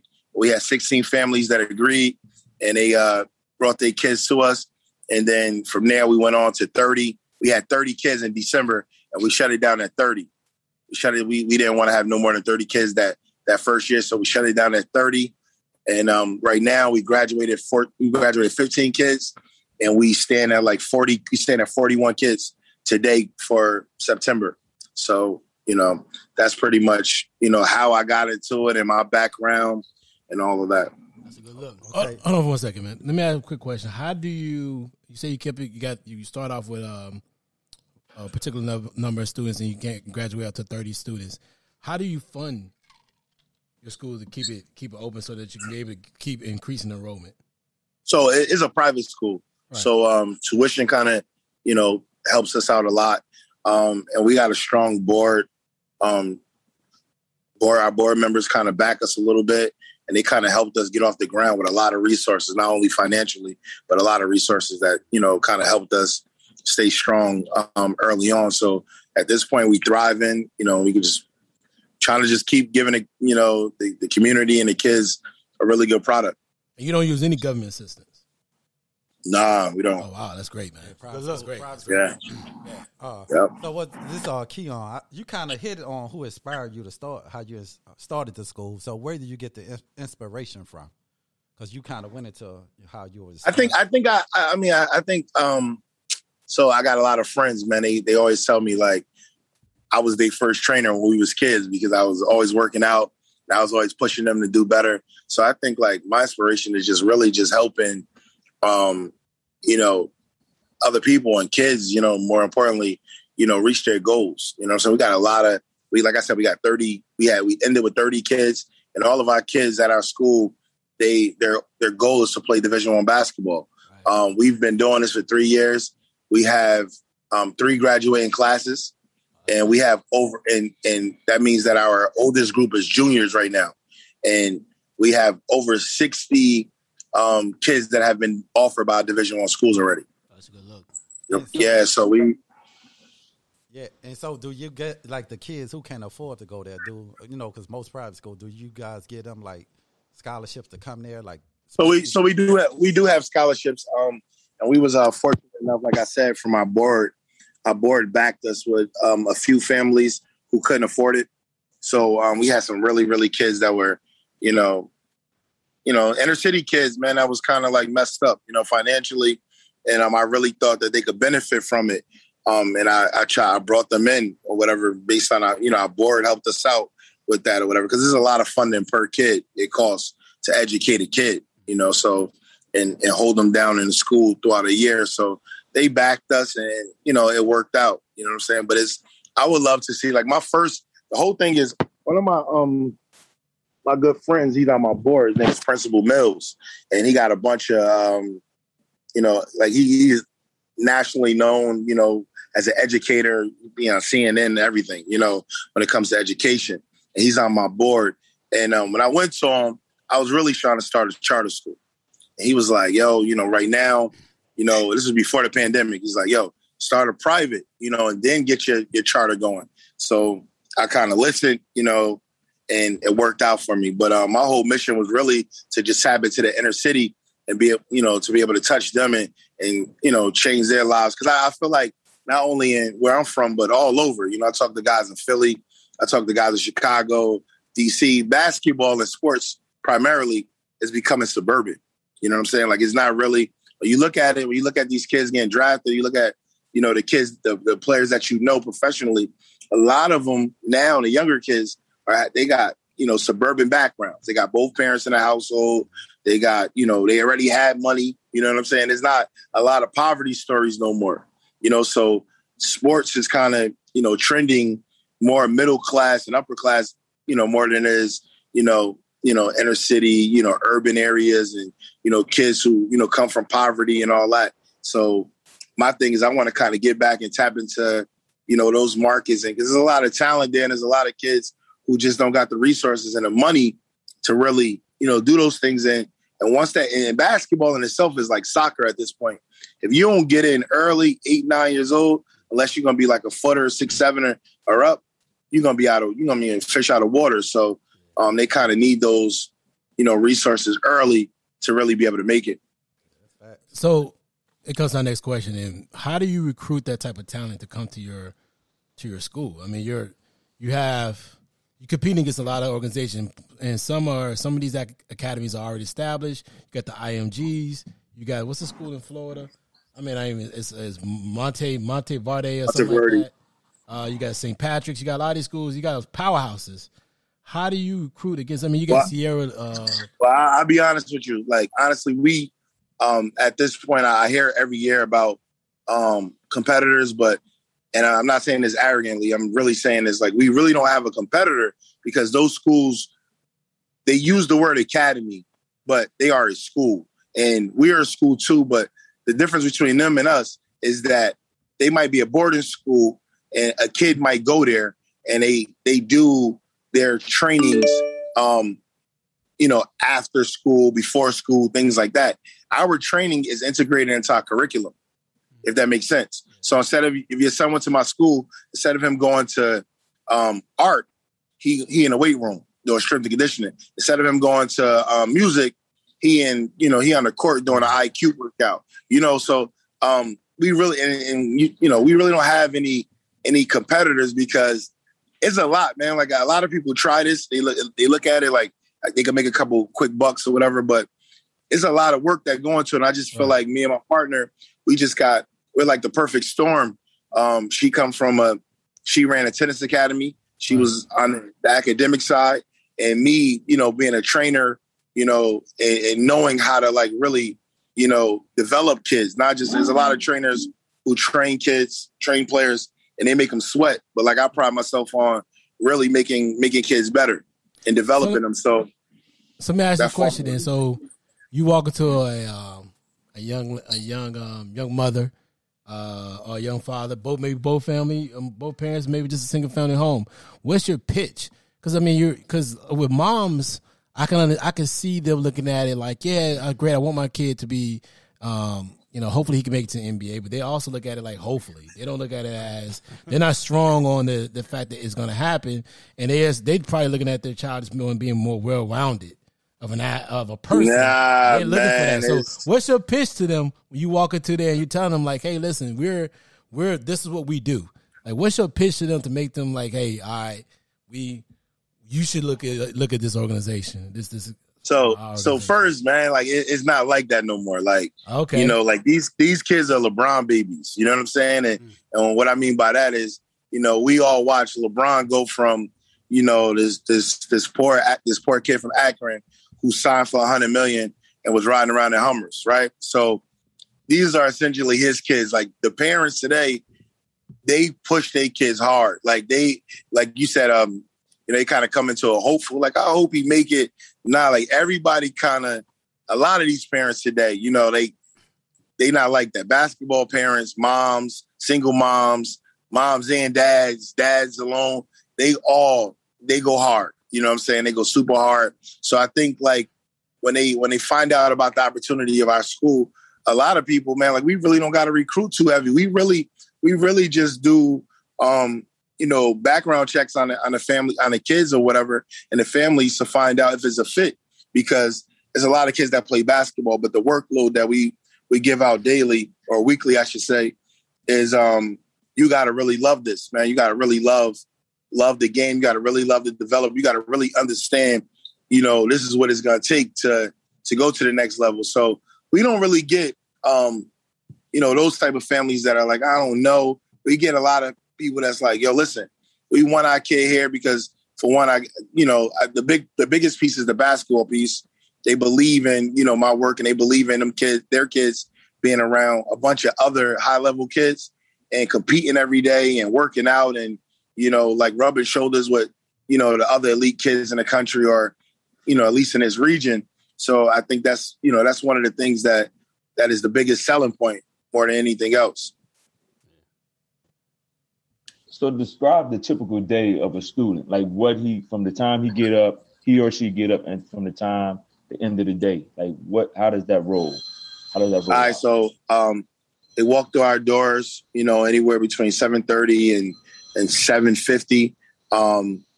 First thing they do is before they even enter is they hand over their phones. So they hand over their phones at the door. We got somebody that collects the phones. They hand over their phones. No flossing they go on to the ground, man. No yeah, phone. no, it's really just like we just know like the phone piece is a distraction, So we take that right away so they could be locked in. Okay. So hold on. Discipline. That's what he's talking about. Discipline. So we take their phones. We take their phones right away. And everybody got a different schedule, but one kid, I'm gonna just say one kid, like he hands in his phone, go to his locker. He might go to math class first period. Next period, he could be on the court with me working on a skill workout, doing a skill workout with maybe 8 or 9 other kids. From there, he could go to strength. From there, he could go back to the class, maybe for ELA, language arts, have lunch, then go to a speed workout, then science, a history, and then he'll finish off on the court again for maybe an IQ workout. So, and that day he got an IQ workout on the court, which is very similar to like a high-level high school, college practice, maybe working on, effectively running a pick and roll, how to read a help side defense, how to read a offense, just a bunch of different things on that level, right? And then they got a skill workout, working on ball handling, working on shooting, working on creating your own shot, defensive movement, how to properly slide your feet, how to get over screens, how to, open up on certain situations, doing things like that, working on their skill set. And then they got a strength workout and they got a speed workout. They got all of that and they got their core subjects in throughout the day. Wow. Oh, wow. So they got four classes and they got 4 academics. We also offer an elective class, which is called More Than an Athlete, where we provide them with social media marketing, how to, market itself on social media, accounting, financial literacy, nutrition, so they learned in our nutrition class this year, they learned how to make a vegan Sprite, so they kind of like took out everything and, they did that. They had a financial literacy course. All of our kids, they could do your taxes if you need them to do it. Wow. You know what I'm saying? They learned about real estate, all of that. So you got a good thing going on for us, breaking it down and getting them ready, not just for college, not just for basketball, but for the real world. Yeah, my whole thing was just to give them things that schools don't give you. I feel like we should have all learned that in school. That's things that we should have learned. We should have learned about our credit. I went to school and I stepped on campus my freshman year and a bunch of banks was out there like, yo, that's your credit immediately. Got a car. Yeah. 1,500. That was your credit immediately. Credit card off the break. Let me get college cap waiting on you. Let me get that credit card, bro. Like, cause you wait for your parents? Oh, no. Yes. I signed up for everything. Yeah, and they waiting on college dumb kids. I signed up for everything. Like I was signed. Like, yo, give me that. I'm going to buy throwback jerseys. Everybody was popping back then, dog. Man, not me. But look, man, I got a 2-part question, man. So do you get pushback from other schools like in your area because of the formula that you have? And then talk about, do you guys have expansion plans through the grades that you currently have? So again, we're a private sector. A lot of people don't understand our school. You know what I mean? So it's hard to push back when they really don't understand. We've had kids transfer in from other private schools and they call in trying to figure out where the hell their kid went. And they keep asking the same questions. But I don't understand. Y'all at school? Like, it's a basketball workout. It's a team. Yeah, like that's what they mean? Like they don't look at the educational piece. Nah. They look at it's just a basketball school. So that's the whole thing with like when families like myself was homeschooling my son back in the day, everybody always said the same thing, like, oh, he just home all day, just working out, he don't go to school, and that, the kids will tell you it's probably the hardest shit ever because socially you're not really around your friends. You can't goof around because you and the computer, you and your parent, or you and a tutor. You know what I'm saying? So it was a lot hard. It's a lot harder on that kid. They really got to work and they get more done. You know what I'm saying? They get more done in the day because it ain't nobody else slowing them down. So that's just the mindset that, people had to evolve from, understanding that, it is academic based and it is strong academics. Oh, I found that out for the last 2 years. Yep. At COVID, bro. Yeah, COVID helped. And that's why my school, that's another thing that kind of helped my school. Like, people wasn't really open to the idea, but COVID, like I said, I did this 2 years prior to COVID. And after COVID, people was more like, oh, we did the virtual, we did the homeschool. And although we got teachers in our school teaching, we're not just, this year, because of COVID, we had to be online based. So we had a instructor come in and work with the kids every day. But it wasn't a certified teacher. Whereas this year we got certified teachers. So do you guys expansion plans on? Yeah. The expansion is, we got a girls basketball academy that's starting this year. So last year we had 5 girls, amongst our 25 boys. And now we opened it up to have a girls sector, for girls. We plan on adding football and a couple other sports. That's a good look, bro. In the future next year. Oh, the football joint gonna be big. So now you yeah. That's gonna be big. Yep. So what were some of the challenges that you faced, when you was laying down like the foundation from, starting the school, the blueprint for the school? I think the biggest thing is just understanding, you could, how most people could pass out flyers. They could, we have phone calls, interviews, but nobody understands it until they come in. So it's a lot of tedious work of, having to show people the school and walk them through the day. Because even I'm explaining it to you, you can envision it, but it's really not as clear as it should be until you see it. When you see it, because like I said, no other school is doing it. So when you see it, then it's like, I get it. If you was a college athlete, it's almost like how you might have had 2 classes, then you might have had film, you might have had weight room, you might have had individual workouts or whatever it is, weight room, things like that. And you on that type of, time management schedule. That's what our kids are on. So we work on their time management skills too. They have 0 time to kind of fool around besides lunch. Yeah, they getting right to it, but that's what they signed up for. They are kids, but they signed up to be elite level athletes and players. And the good thing about what we've done, they've seen kids before them come and do it, and they've seen the success that these kids have had going through it. Man, listen, Tarik, man, this is great. I'm having a hard time wrapping my head around a school or an academy where all you got to do is work on your future profession. Yeah. Otherwise, I ain't going to be like, I would not be sitting at this table right here at all if I could have just did that. Like, if I could just, if I grew up in this generation, I could just be like, listen, I'm going to do this. I ain't got to do nothing else. This one I'm going to work on. This one, I'm going to be like, Ma, I'm gone. And I'm out there, I'm training, and I'm working. Because to me, I love the grind. The grind to me was just as deep as the actual game. It's like I get out here because I'm competitive. So I'm gonna compete in all aspects, in practice, everything else. So the fact that I can do just that, I ain't gotta risk injuries. I ain't gotta risk any other issues.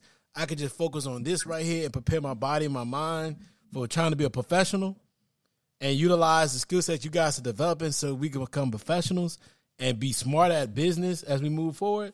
Man, listen, man, I'm wrapping my head around this. This should have been like 30 years ago. This should have been out there 30 years. This type of blueprint, I couldn't imagine it.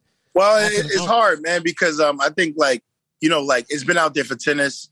It's been out there for some other sports. Yeah. But like, the sport where it's like, majority is African Americans, they're not going to tell you, like they're not going to, that's not what they want. You know what I'm saying? So, and I saw a doc on a tennis academy that was out in Canada that had Andre Agassi, Steffi Graf, had all the top talent. Exactly. Dude had everybody. Yeah. That's how it go. But they, it's just different. So, me being a black man and understanding what we go through, I think is important that we educate our kids differently. That's the whole mission, is changing how we educate student athletes. Yep. Yeah, bro. That's still there? Yeah, we're here. So yeah. It's just changing how we educate student athletes is the whole mission. I went to school and teachers used to tell all of us, all my friends, like, what you want to be? And they say, oh, I want to be a basketball player. You can't be a basketball player. Do something else. You know what I'm saying? Yep. And it's like, it's a 1% chance you can make it. Now, it's different. It's a different time. And although the odds are still the same, we do understand what it takes. You know what I'm saying? And before we really didn't know, but now we do understand what it takes. And, I just want to give kids the chance to, go after their goals. But at the same time, we use that to also educate them on real life lessons that they need to know that they won't learn in traditional schools. Yeah.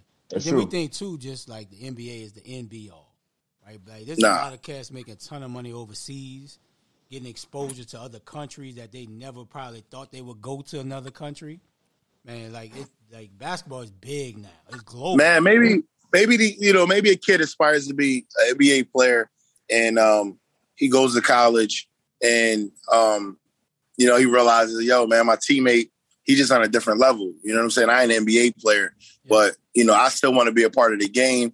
I don't want to play overseas. Coach. I'm gonna be an agent. I'm gonna be a coach. We have those type of events at our school where we have career days that are in the sports world that they stay involved. You know what I mean? Like they stay connected to that. So that's one of our, it's just a bunch of different things that we do to kind of open their minds, and we use basketball and we use what they want, their goals, to kind of like get their attention. Yeah, we had a question about recruiting and tri-step. I ain't asking you that one. I want to ask you this. The NIL. How you guys are using that to incorporate that in what you're doing in your organization. You just saw a kid just signed for $1 million at 16 years old. Is going to play for the Overtime Elite. I think it's Overtime Elite League or Elite team for $1 million. He wants to be a professional. He doesn't want to go the college route. You guys know now. You talked about recruitment, getting you guys scholarships and to the different programs, but now with the NIL, how are you guys utilizing that? And say it again. One thing I'll say is that's something that we worked on. We talked about a lot last year.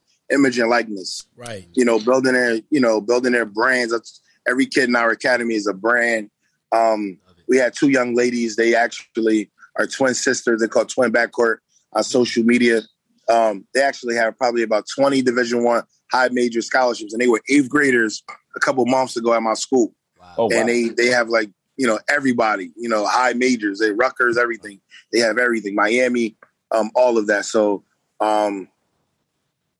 And we talked, and they actually got a good brand going, and they got, camera crews that follow them and different things. Right. A lot of people, we old school in our thinking, like, man, they doing, it's too much. You know what I'm saying? It's not, man. Like, that's where the world is trending digitally. You know what I mean? Like, if they don't see it, they don't believe it. Exactly. If they don't see it, it didn't happen. You get me? So you could be the nicest thing, and in South Carolina or New Jersey, but like if people don't see it and they don't continue seeing it, and believe it or not, it's more players that's out here. They just visible. They're not even good. They just visible. And it's like you keep seeing them. It's like the radio station. You keep hearing the song when you first hear it, you're like, this shit trash. But you keep hearing it, you catch yourself singing it. You're like, hey, why am I singing this? Get that hook. I want to say something, but I don't want to put nobody's son on blast. But that's key though. So how do you guys monetize that? Because you got 6th to 8th graders, right? And that's the beginning essence of it. You know, like right then and there, like, hey, right now because you're gonna eventually you're gonna have a player to come to you and say, you know what, I ain't going to college. I'm trying to go to one of these leagues, professional leagues out here that's going to pay me $1 million. How can I develop that buzz so I get to that point and develop my game and the buzz at the same time so I can get there and make that type of money? So again, that's something that we do have in place, and we talked about it. My partner, she's actually a marketing major, and she helps them a lot with their brand. She did a wonderful job for her son. He's actually one of the top kids in the country, high school wise, and he has a big following on social media and all of that. But we also have a kid that came to us our first year who was offered already, by the Overtime Elite, league or whatever. So we've been in the mix with that already. We understand it, and we really want to, see kids, drive in that direction, whether that's, NBA G League, select team, overtime league. And you're already talking about, and you're already teaching financial responsibility, so that all works together in conjunction. Exactly. Yeah, we have all of that. Yeah. So Tarik, who you like in the finals? Say that again. Who do you like in the finals? I mean, I like. You got to ask you the basketball question. We're gonna get off. I'm gonna be honest with you. I like Holiday. I would like to see my guy Holiday get one. Well, can you call him and tell him to show up? Can you tell him to show up? I know, please? Man. I know. He's your guy. Can you call him and tell him to show up? He point shaving. I know, man. In and out. Middleton as well. But now I want CP3, man. I think it'll be good for CP3. Everything he's been through in the year he's been having. I would love to see him get a chip. Definitely. I think Devin Booker is, Ayton, but I think Devin Booker is definitely special. I think he's up next, and he get this early. He get one this early. I think it's only up from here. So let me ask you this question. We have a big argument about this all the time. What would you do with Giannis?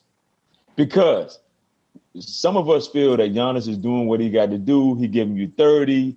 The jump shot is not there every night. The three, you know what it is with a jump shot. But he giving you 35, 40 points. He giving you the rebounds.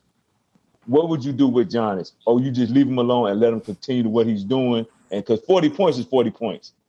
You know what I'm saying? Whether you get it riding or walking, 40 points is 40 points. Hold on. And remember now, Giannis is 26. So Tarik, you got a 26 athlete who can be special. What would you do with his talent? I think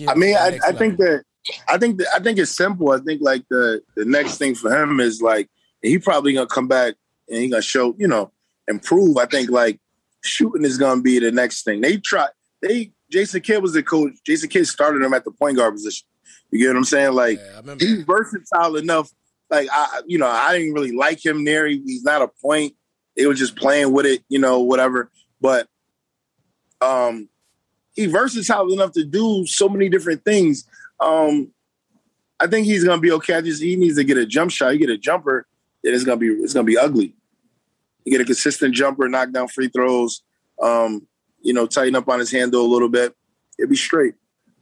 So what do you think about Devin Booker, right? A lot of people now are talking about Kobe, modeling his game after Kobe. Kobe is his mentor. He idolized Kobe.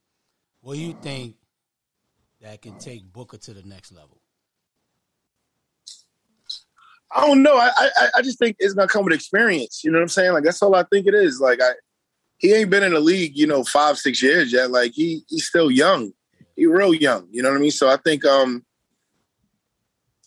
he just like he get this chip right now. He learning from CP3. I think like it's gonna be up. Like he gonna have it. He's not Kobe. He got some similar, he got similar moves and things like that. But like he ain't that. You know what I'm saying? Like, but he could be a high level. Yeah, he could be a high level. We just do that. We always looking for the next something. You know what I'm saying? Like that's a lot of pressure. Though. Chris Paul went from a couple years ago. Yo, Chris Paul done. Chris Paul trash. Chris Paul. Yo, he had a good series. Yo, I think Chris Paul the greatest point guard ever. Is he better than Magic? Yo, Trae Young had a good series. They said, yo, Trae Young better than Kyrie. Trae Young, like, come on. Like, why we move like this? Like, yeah, we do have this prisoner in the moment. We are a prisoner in the moment society now. Like, everything's got to be, he's got to be the greatest person in life. Exactly. He's got to be the greatest player ever. It's like, bro, chill. He had a good series, and it was a favorable matchup. Yeah, he had a good series. He did what he was supposed to do. Most of the time, he did what he's been doing all year. Yeah. And then everybody jumped, I think he's better than Kyrie. He's the best point guard. It's like, chill out, man.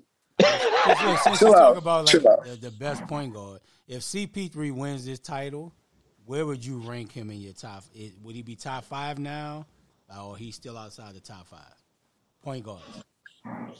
I feel like this: if he wasn't top 5, if he wasn't top 5 before he get like right now, if you don't feel like he's top 5 right now, there's no way you're gonna say he's top 5 because he won a chip. But saying, so you think Chris Paul is top 5 right now? I don't think he's top 5. Point guard? I don't think so. Because it's like no chip or just in general? Nobody never said this before. Right. No, like we ain't started hearing this until like the last month or so. So like nobody really had this argument like Chris Paul top 5 point guard of all time. Is he one of the best of all time? Yes, but I just think that it's like we can't just like overlook all these people who put in years upon years of work, and he had a great career, but I don't know, man. I don't know top 5. I don't know. Give me your top 5 point guards then. I don't put me on the spot right now, man. We ain't got to do all that, man. We ain't got to do no top 5 point guards. We understand what you're saying. It's a lot, man. I'm gonna miss somebody. I'm gonna be mad as soon as I get off the call. We ain't got to do all that. We understand because listen, at the end of the day, everybody's trying to put CP3 as a top 5 player. I mean, top 5 point guard, and you got to move over Stockton. You got to move over Magic. You got to move over Isaiah. It's a lot of guards, and it's really a generational thing because the generation before that gonna be like, nah, you got to talk about anybody else, like, you know what I mean? Oscar Robinson, anybody gonna have Nate Archibald. They're gonna be like anybody. Everybody gonna have their own thing. He definitely top 5 of his generation of the last 15 years. I could say that. Yeah, absolutely. So last 15, 20 years, I could give him top 5, but all the time, man, that's tough. Like, that's tough. Hey, Reed, you really didn't want to answer that one, boy. That's tough. You ducked that, dog. It's gonna be a 2-part question, right? Yeah. Because me and the guys kind of went on this one, but I'm gonna ask you first. The first one is gonna be a part 2. What is it like coaching your son and watch him go through the recruiting process? And then once you answer that, what you felt about the other day when LeBron's son was playing, and put yourself in that position. You hear the announcer, what he said, you know what I'm saying? If you was in LeBron's shoes, do you handle that after the game, or do you handle that? Me and some guys at work was having this conversation. Or do you handle that at the moment he did, or should have waited, you know what I'm saying, at halftime or after the game to have that conversation with that? Or you just say, take down a mental note and be like, all right, what's his name? Make sure he don't ref no games no more. But just how you so those 2 points. Announce games. Yes. I think that can I answer the LeBron question first? Yeah, go ahead. All right. So I think LeBron had to do that. You know what I'm saying? I think that as a father, he had to do that because of, the situation my man put him in. Yeah, the situation that my man put him in by saying to him, he's only getting the calls because of his dad. So, I mean, I was like, him being at the game, him being there, his son already dealt with a lot of pressure and a lot of stuff, and it's a lot of things being said, about his son off the top. People don't feel like the kid is as good as advertised. You know what I'm saying? They don't feel like conversation. They don't feel like. I don't think either, but that goes to the question you were saying early with like people, if you putting it in your face, because it have other people on that team better than him. But no, stick to your comments. Stick to what you were saying. No. I think you. I didn't see his team. I kind of like just evaluate him based on what I see him and what guys like himself is when they say top 25 guys, top 50 guys, what they look like. You know what I'm saying? And it's a bunch of funny stuff going on. And this is a generation of NBA names. So like if your brother and your father, played in the NBA, your grandfather, then you kind of getting a nod to be up next, right? But I just look at it like this. If Bronny was from my neighborhood, from Patterson, he was a little dirty kid running around Patterson, right?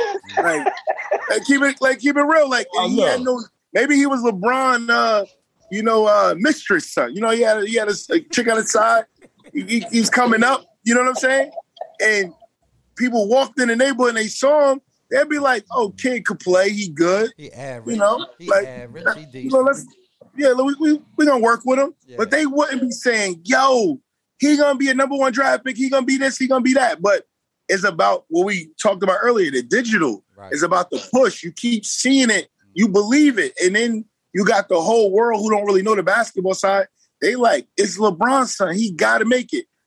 Michael Jordan kids at that time was in this era. They'd have been crazy. They'd have been crazy in this era. And they was hoopers. They really could hoop. They would have been crazy in this era just because of what social media does. So I think LeBron, he had to kind of step to my man, and and he was in his hood. He was in his own hood. But do you do it right? But the second part of that question, do you do it right then and there? You stop the game because he stopped the game, or do you wait? He had to. Huh? He had to. He had to. He had to do it though. Like he had to do it. Okay. So talk about the recruitment. He had to. I feel like he had to. No, coaching the son. He had to talk about coaching the son. I think that it's all about. Go ahead, bro. Go ahead. We listen. Say it again. Go ahead. We listen. No, talk about coaching your son. Coaching your son. Okay, my fault. Yeah. So yeah, man. Like, I got you. So coaching my son was, early on. I was like, the bond. We built a great bond. It was fun, having my son with me every day, teaching him the game. He around me, training up and coming NBA players that him or I didn't even know was going to be, NBA players and things like that. And he learned a lot, got a lot of good friendships out of that and relationships out of that. And, as they get older, like anybody would tell you, man, that shit becomes like really, really hard. It becomes a strain on a relationship. It becomes tough because you know them better than anybody. Your expectations are just different. And sometimes they go through things in the house with you, and they bring that shit to the workout. They bring that shit to the court. So you know what I'm saying? They just separate home. Yeah, they can't separate. They can't. They just hear you too much. They block you out. You know what I'm saying? Me and a parent was talking about that today. So like I started recently as of 8th grade. When he was in 8th grade last year, I started outsourcing all the work. You know what I mean? So I'm just kind of the guy that like we get shots up together. Right. Like we talk about, we watch game film. We talk about what's going on. But like I ain't the guy that is in the gym. Like the other day, his trainer couldn't make it. He actually he's been working out recently with Andre Barrett. Andre Barrett played at Seton Hall, played for the Houston Rockets, played for the Knicks, played in the NBA for a while or whatever, a long time. 5'8" guard, crafty, shoot it, really mix it up. Right. And he's been like teaching my son, and he say the same things I say. You know what I'm saying? But it's a different reaction. Trust me, it's a different reaction. You say the same thing, and somebody else say the same. They take it to heart. But it's a different voice. Bro, he say the same thing, like the same thing. It's crazy, man.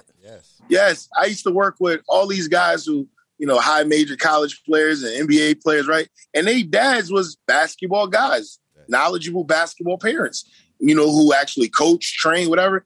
And I used to be like, yo, why are you bringing him to me? You know what I'm saying? Like, he is dad. Like, I would never have to do that. You know what I mean? And they'd be like, nah, man, he don't listen. Right. And I used to look at my son like, nah, my son always gonna listen, man. Like, well, they do that when they're younger, right? Everything you say is like God. Yes, they listen to everything, bro. And after a while, like my son done seen me in the gym with. He done seen future Hall of Famers listen to me. That shit don't mean nothing to him. Yeah.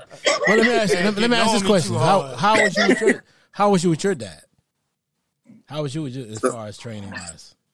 My dad was like street dude, and he was into boxing, so he used to work me out boxing wise. So I, you know what I mean? Like I listened, you know what I'm saying? But that was like, it wasn't a lot of time doing it. You know, it wasn't an everyday thing. It wasn't an everyday thing. So I'm present every day. I look at it like this. I mean, I figure like if with your relationship with your kid, if one point the message is going to get a little dry, he's going to get tired of kind of hearing you complain. And then if you're not separating that from home, and you bring that in the house too, and y'all watching film together, he's gonna basically be like, "Listen, man, like, yo, nah. I'm at home. I don't want to hear it." So I learned to I've learned through the years to not speak about certain things after a certain point. Right. You get me? But it's kind of hard because that's how it's my basketball is my life, is his life. Right. You know what I mean? So we talk a lot about certain things. But you know, when I get all ears and all eyes, right? But shit ain't going right. Shit ain't going right. It's like, yo, like what I gotta do? Like, talk to me. You know what I'm saying? So it's one of those. It's one of those situations, man. But I enjoy the process. You know what I mean? Like we put in a lot of work. I mean, he's on a good journey. He's trending in the right direction. That's dope, man. He got about 7 Division I offers right now. That's great. I mean, we actually planning a live period as we speak. Is Alabama State University one of those offers? Say that again? Alabama State University. Is that one of those offers? Not yet. I wouldn't mind it. You know what I'm saying? Like, I'm gonna put the word in. I'm gonna put the word in. Make sure it works out. We're gonna get him down here with Mo. We're gonna get him down here with Mo. He was actually invited to Norfolk State elite camp that's coming up. So we going there. Once we done with the live period. So like the 28th or 29th, we going to that camp or whatever. And allegedly, I was told they offer on a spot, so he'll be offered there. I'm all for the MEAC schools, man. I'm all for not even black HBCUs. Not just MEAC, but HBCUs, man. I think that more of our kids should go that route and build our schools back up. Absolutely. Yes, sir. I was about to ask you about that. Yeah. Before we get you out of here, let's talk about that a little bit. And you just said you just put it out there. Your thoughts on building those schools. Give me your thoughts on that. Sending those D1 athletes back to the HBCUs. They were previously in the 60s and sometimes in the 70s, and they pull in the previous times before that. Get your thoughts on how can we get that back going and get that talent back? Because you're around talent all the time. How can we I just think that HBCUs? I think that the relationships got to open back up. I think sometimes some of those coaches, from what I know from experience, they kind of look at certain kids like, man, that kid ain't coming. I'm not wasting my time recruiting. You know what I'm saying? But I think that if we could change the narrative and get, we had the kid, Maker, he went to Howard last year, and I thought that was a positive move. You had the kid, Mikey Williams, talk about, he want to seriously go to HBCU and things like that. But we kind of need a group of kids. We need a new Fab Five. You know what I'm saying? We need a Fab Five movement to really get that popping. You know what I'm saying? I think that's the way we really get that back. But also those coaches got to tap in. They got to recruit. And I think the AAU coaches, high school coaches that, involved, they got to kind of, respect that. And I just think we just got to build our own communities back up. We got to send our kids, push our kids that route. And the thing about it is, you're going to make the tournament if you go there. It's a great chance you're going to make the tournament. And they already play a crazy non-conference schedule because they want the money. Yeah. So you can play North Carolina. You can play all those schools. You know what I'm saying? So if you go there with the right crew, and basketball ain't the same no more anyway. It ain't high majors just blow people out. Exactly. High majors is losing to low majors and mid majors left and right. So It ain't like you going there and you're gonna just get smoked every night. You know what I'm saying? Like, because everybody on TV now. Everybody on TV and everybody on TV and recruiting. I just think recruiting is not. I don't think people doing their job. You know what I'm saying? Like rankings and all this other shit has played a major part. Coaches are a little bit lazy because of, they see everything on the phone and they looking at that shit like, oh yeah, he good. I'll offer him. Hey, nah, he not good. You losing your job. He transferred after 1 year. And now a coach that had to do his work because he's not going to get the popular kid. He got a Damian Lillard. You know what I'm saying? CJ McCollum. Yep. And they winning. Yep. You know what I'm saying? They beating y'all. So I think you got a chance, man, if you do it the right way. Yes, sir. Yeah, man. Like we truly thank you for jumping on the show, man. Give us all your website. Whoa, let me ask you one question. Let me ask one question before we get out of here. Yeah. One more question. Got you. All right, so you saw what's the school? Sierra Leone. Where Bronny plays at, right? Sierra Canyon, yeah. Sierra Canyon, excuse me. That's African culture. Sorry. That's African culture. Hold on. So I didn't get it all wrong. I was a city Canyon. Diamonds. Blood diamonds. Anyway,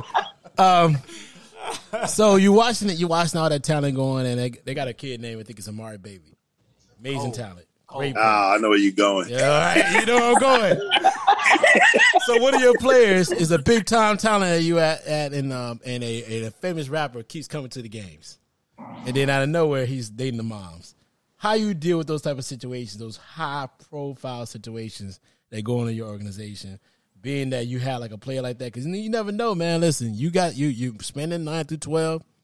Drake may come looking for another potential mom or to be a stepfather too. Like, how do you deal with those situations, knowing that you may have this high profile talent coming to your organization, coming to your school, watching the games, and dealing with those situations? Like, how do you guys deal with that type of situation, knowing that it can come down your alley really soon? My first answer, I can't really spit my first answer at you. Yes, you can. Yes, you can. Go ahead and let it out. Listen, we're no PG here. Yo, let it out. Yo, like man. Drake. Everybody feel like Drake came there for a reason. Basketball game. And I saw listen. I saw dude mom. I was like, oh wow. Hey, so I'm not gonna put this on Drake to say like he was fishing like that. But you may have been fishing. It's hard to go without, notice. You know what I mean? Like, yeah. I see her. I see her. And then I looked at that on her Instagram. I said, damn. I knew why. Hey, but so I seen her years ago. She was on a part of a documentary. Like, it was called Chicago Moms or Chicago Ballers or something like that. And they was like talking about 3 or 4 Chicago kids, young 7th, 8th graders, and they everyday. He's really from Chicago, right? I believe so. Yeah. So she was up there. Everybody was going crazy, like on Facebook, like back in the day. Yeah. Like, damn, like it was everybody's show because of her. So when I seen Drake at the game, all the memes was going around. Me and my friends was like, man, he gonna pull her. He gonna pull her. Like, it's going down. Time, though. She wanted to be seen. Sit next to each other. Yeah. Sit next to each other, man. But you know how it be at them AAU tournaments, bro. You already it's crazy. How it be at those AAU tournaments. Yeah, it's crazy. Well, how would you deal with that type of situation for yourself and your organization? I'm the coach. Yeah, coach. Yeah, you the man of. It's you, your coach, your team. What can I say though? Like, I can't say nothing. You're gonna be like, are you gonna be like how you, if that type? It's not a distraction though. It could be. No, Sierra Canyons is like one of the richest schools. Everybody can't go there. I'm talking about you, like your organization. You have somebody come through. You have a type of talent playing on your team, and that mom's is it like this mom? Or a situation that narrative. How do you deal with the high profile talent being around you? Being that it can change the way your team performs. It can change the way different things happen. I mean, it could be a lot of different association things to it. Like, so you're just talking about the talent. You're not talking about the Drake situation. I mean, the Drake situation. I just put that as an example.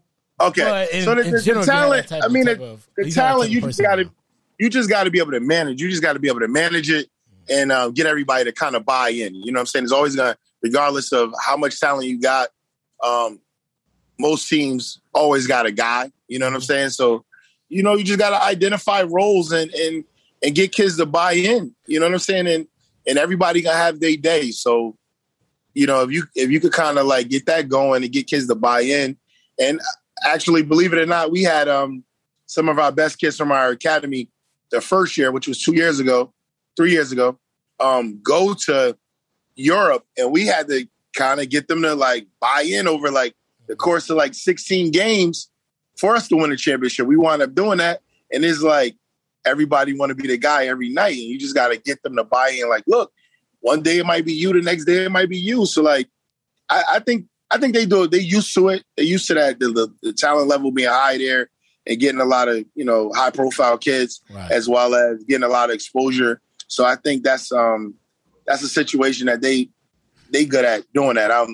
I've had experience doing that, you know, coaching and assistant coaching, right, high level teams. You know, I was once a part of my high school alma mater was the number 2 team in the country, and I had the head coach, which was my coach in high school.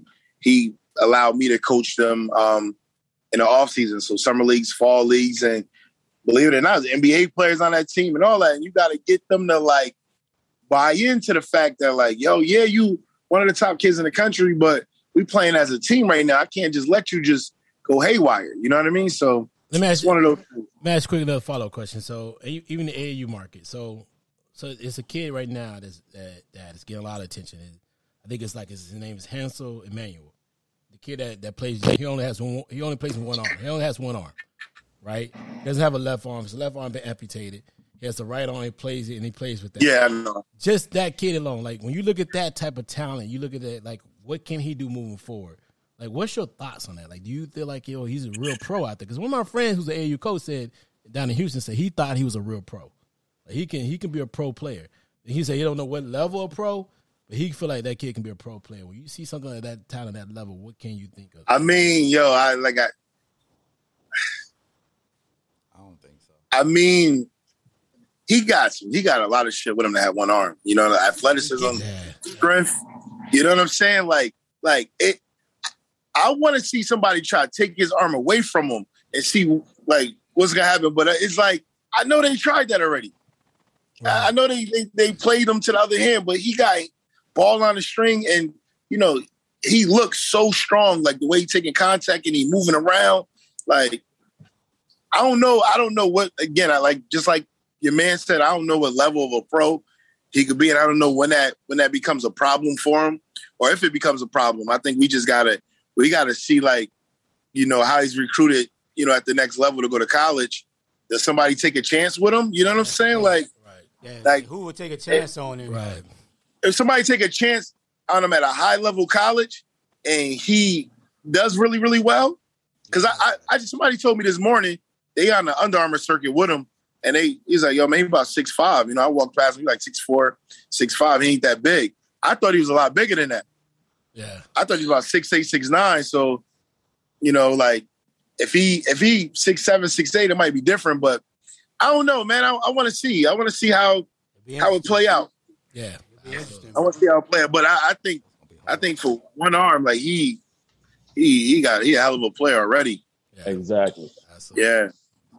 Yeah, he got stuff with him. So Tarik, bro, we thank you for jumping on the show, man. Give us all your school website, Instagram, Facebook, how people can get in touch with you that listening to the show. All right, so the website is www.studentathleteacademy.com. That's our website. And Instagram is Student Athlete Academy NJ, as in New Jersey. You know, that's where you can find us at. And we also have Twitter, Student Athlete Academy NJ as well on Twitter. Awesome, man. Yep, so that's how you can find me. Yep. How far are you from New York, bro? The school is actually about 25 to 28 minutes away from New York City. All right, because I be up there all the time, man. I got to get with you, bro. I got, you know what I'm saying? I'm going to be up there for the NBA draft, so... you know what I'm saying? So I got, he's letting, got time he's letting you know he's gonna be at the draft. By the way, he's letting you know at the draft. But no, come through, bro. No, shit. If you had a draft party, stuff, let me know, man. Since I'm up there, I'm gonna reach out. Also, You know what I'm saying? I'm just on some shit too that, you know what I'm saying? The stuff you doing, bro, I like to bring my son up there for a little training, bro. Yeah, let me know. We can definitely get in it. Yeah, so, you know what I'm saying? So I got one. Are you really coming for the draft, though? Which is in Pennsylvania. And, you know what I'm saying? I got one, coming up in middle school. So that's why I'm saying, bro, okay. he's doing the kind of same conversation thing. right there. Absolutely. Yeah. Resources, bro. About networking. Yeah, that's all. Yeah, of course. You ain't working. That's all I'm saying, dog. So, So Reek. Keon, Yeah. So Reek. I know your voice. On a real joint. Yeah, I'm coming for the draft, bro. I'm gonna be up there on the draft. That's why I said definitely gonna. Oh yeah, holla at me, man. I'll be around and maybe we can hit a draft party. I know a bunch of parties and stuff going on and all that. Hey, Reek, Reek, don't take him. I'm definitely gonna hit you up. Hey, Reek, don't take him, Reek. No. Take me, bro. That's what's up, man. That's dope. It's good to get y'all But together. Reek, I'm definitely gonna hit you up though. I'm gonna be up there. hey, Reek, on a serious note, though, I would like to talk to your marketing peoples. All right, Okay. so bro, we gonna because you got your name, you got your son Miles' name up there. Donathan, man, we can give you final words, man, so we can get you. So Reek, man. Yo, Reek, we glad you came out today, man. We appreciate you giving the knowledge about the school, letting us know a lot of things that that goes on in building a school and moving forward. And glad for the relationship, with your cousin P and you. You know what I'm saying? Glad for you to come on to our show, and we need to have you back, to give your final thoughts on the finals and what you got going on throughout the year. To keep up, to keep everything moving and keep the relationship. Yeah, man. Anytime, man. This was dope. It was fun. Anytime I can come on, I appreciate it. Yeah. And if you want to bring anybody on, we open to that. Anybody that if you want to, this would be a good look for you. Yeah. For the school, if you want to bring one of your board members on, talk it over with us. We open to that too. Oh yeah, no, I got my board members. A lot of them, they all sharp, man. You'll definitely enjoy a lot of them. They all powerful in their perspective, craft, and areas. So yeah, man, go to the website. Go to our website, studentathleteacademy.com. Check them out. I can help you get anybody on there. Let me know. Man. Once again, thank you for joining the show, man. We appreciate you. No problem. The knowledge you brought to us today, man, is something we're going to be able to utilize. And at the same time, man, we want to keep supporting you and supporting your university, or your academy, and moving forward, man. So whatever you need from us, just let us know. Thanks. I appreciate y'all, man. Love. No doubt, bro. Man. All right. Thank you. Take care. All right, fellas, man. That was another great show, bro. Right there. Good information. You know what I mean? We appreciate having the guests on. Man, we want to give our final thoughts before we get out here. So I'm going to start with you, Donathan. I'm still recording. Give your final thoughts before we get out of here, brother. Oh, man. Final thoughts. I'd like to give a shout out to my man today, getting a street name after him, Vonnie Holiday, a friend of the show. It was a big day for our community, big day for Camden, big day for the black community, who has always came out and supported him and the things that he's done. And I wanted to give him a shout out. And shout out to my 3 boys, my homeboys that I'm working with on the podcast, got it on the Zoom, even though we went there today, but got it on the Zoom. And so let's keep this thing moving. And you ain't cut nobody off today from the Zoom. We might have to keep you on Zoom. Growing, bro. We might have to keep you on Zoom. We're growing, dog. It's about growing. Yeah, It's growing. Y'all must have cut you off. I don't slow Even it though down. you took 2 questions today, though. Oh, come on. Well, look, I'm hooking you up with I'm going to give you his information so you can holler at him. Definitely, bro, because definitely I'm going to be in the city. He gonna be live on the gram like, yo, I'm in the elite NBA exclusive part. With my Oregon Brothers shit on too, bro. Come do y'all. Tell me how you feel about making the draft on the Oregon Brothers. Facts. Yeah, I'm good. That's it. Yeah, bro, it was a good look today, man. And like I said, it's great information, man. Just like I said, these academies, bro, that's building kids from an athletic standpoint, and they're still getting the education. Like that's huge, bro. So. It's definitely a great show, man. It feels good to be back in the building, with my crew. And, big things coming, man. Yes, sir. Yes, sir. Yeah, another great episode. You know what I'm saying? Information. Yeah, I'm looking forward. I'm gonna be in the Grove on Tuesday. Looking forward to seeing my peoples. Holly Grove. I'll be in Holly Grove. I've been home in 2 years. So I'm looking forward to going home on Tuesday. So, another great episode. Good luck. I'll let your boy. Yes, sir. I got mine. JD. Nah, man, you can go ahead. I ain't got nothing to say. Nah, I'm good, bro. We All right, out. let's go. Everybody good. All right, fellas. All right, D Springs. Enjoy the crib, bro. No doubt, bro. Yeah, it was a good one, man. We out here. Yeah, the shit called us when they made it. So they let them off the truck. Soon as they let the coops off the truck, they called us. Spent $100,000 on it just to race it. Dealership called us when they made it. Presidential rollie and the matching bracelet. Cause she seen it all go down and ain't say shit. She seen it all go down, she ain't say shit.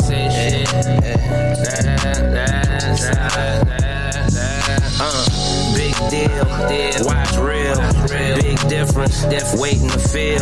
Skinny ties, large wheels, nice crib, worth a couple mil. This ain't no Airbnb, we own a couple of these. Overlooking the beach, where we rarely be. Up in that bitch, but that bitch is really for me. Like your bitch for me, I was meant to be. High as fuck wearing Dickies in my Bentley. Bought another chain last night just to see the diamonds twinkling in the gas station light.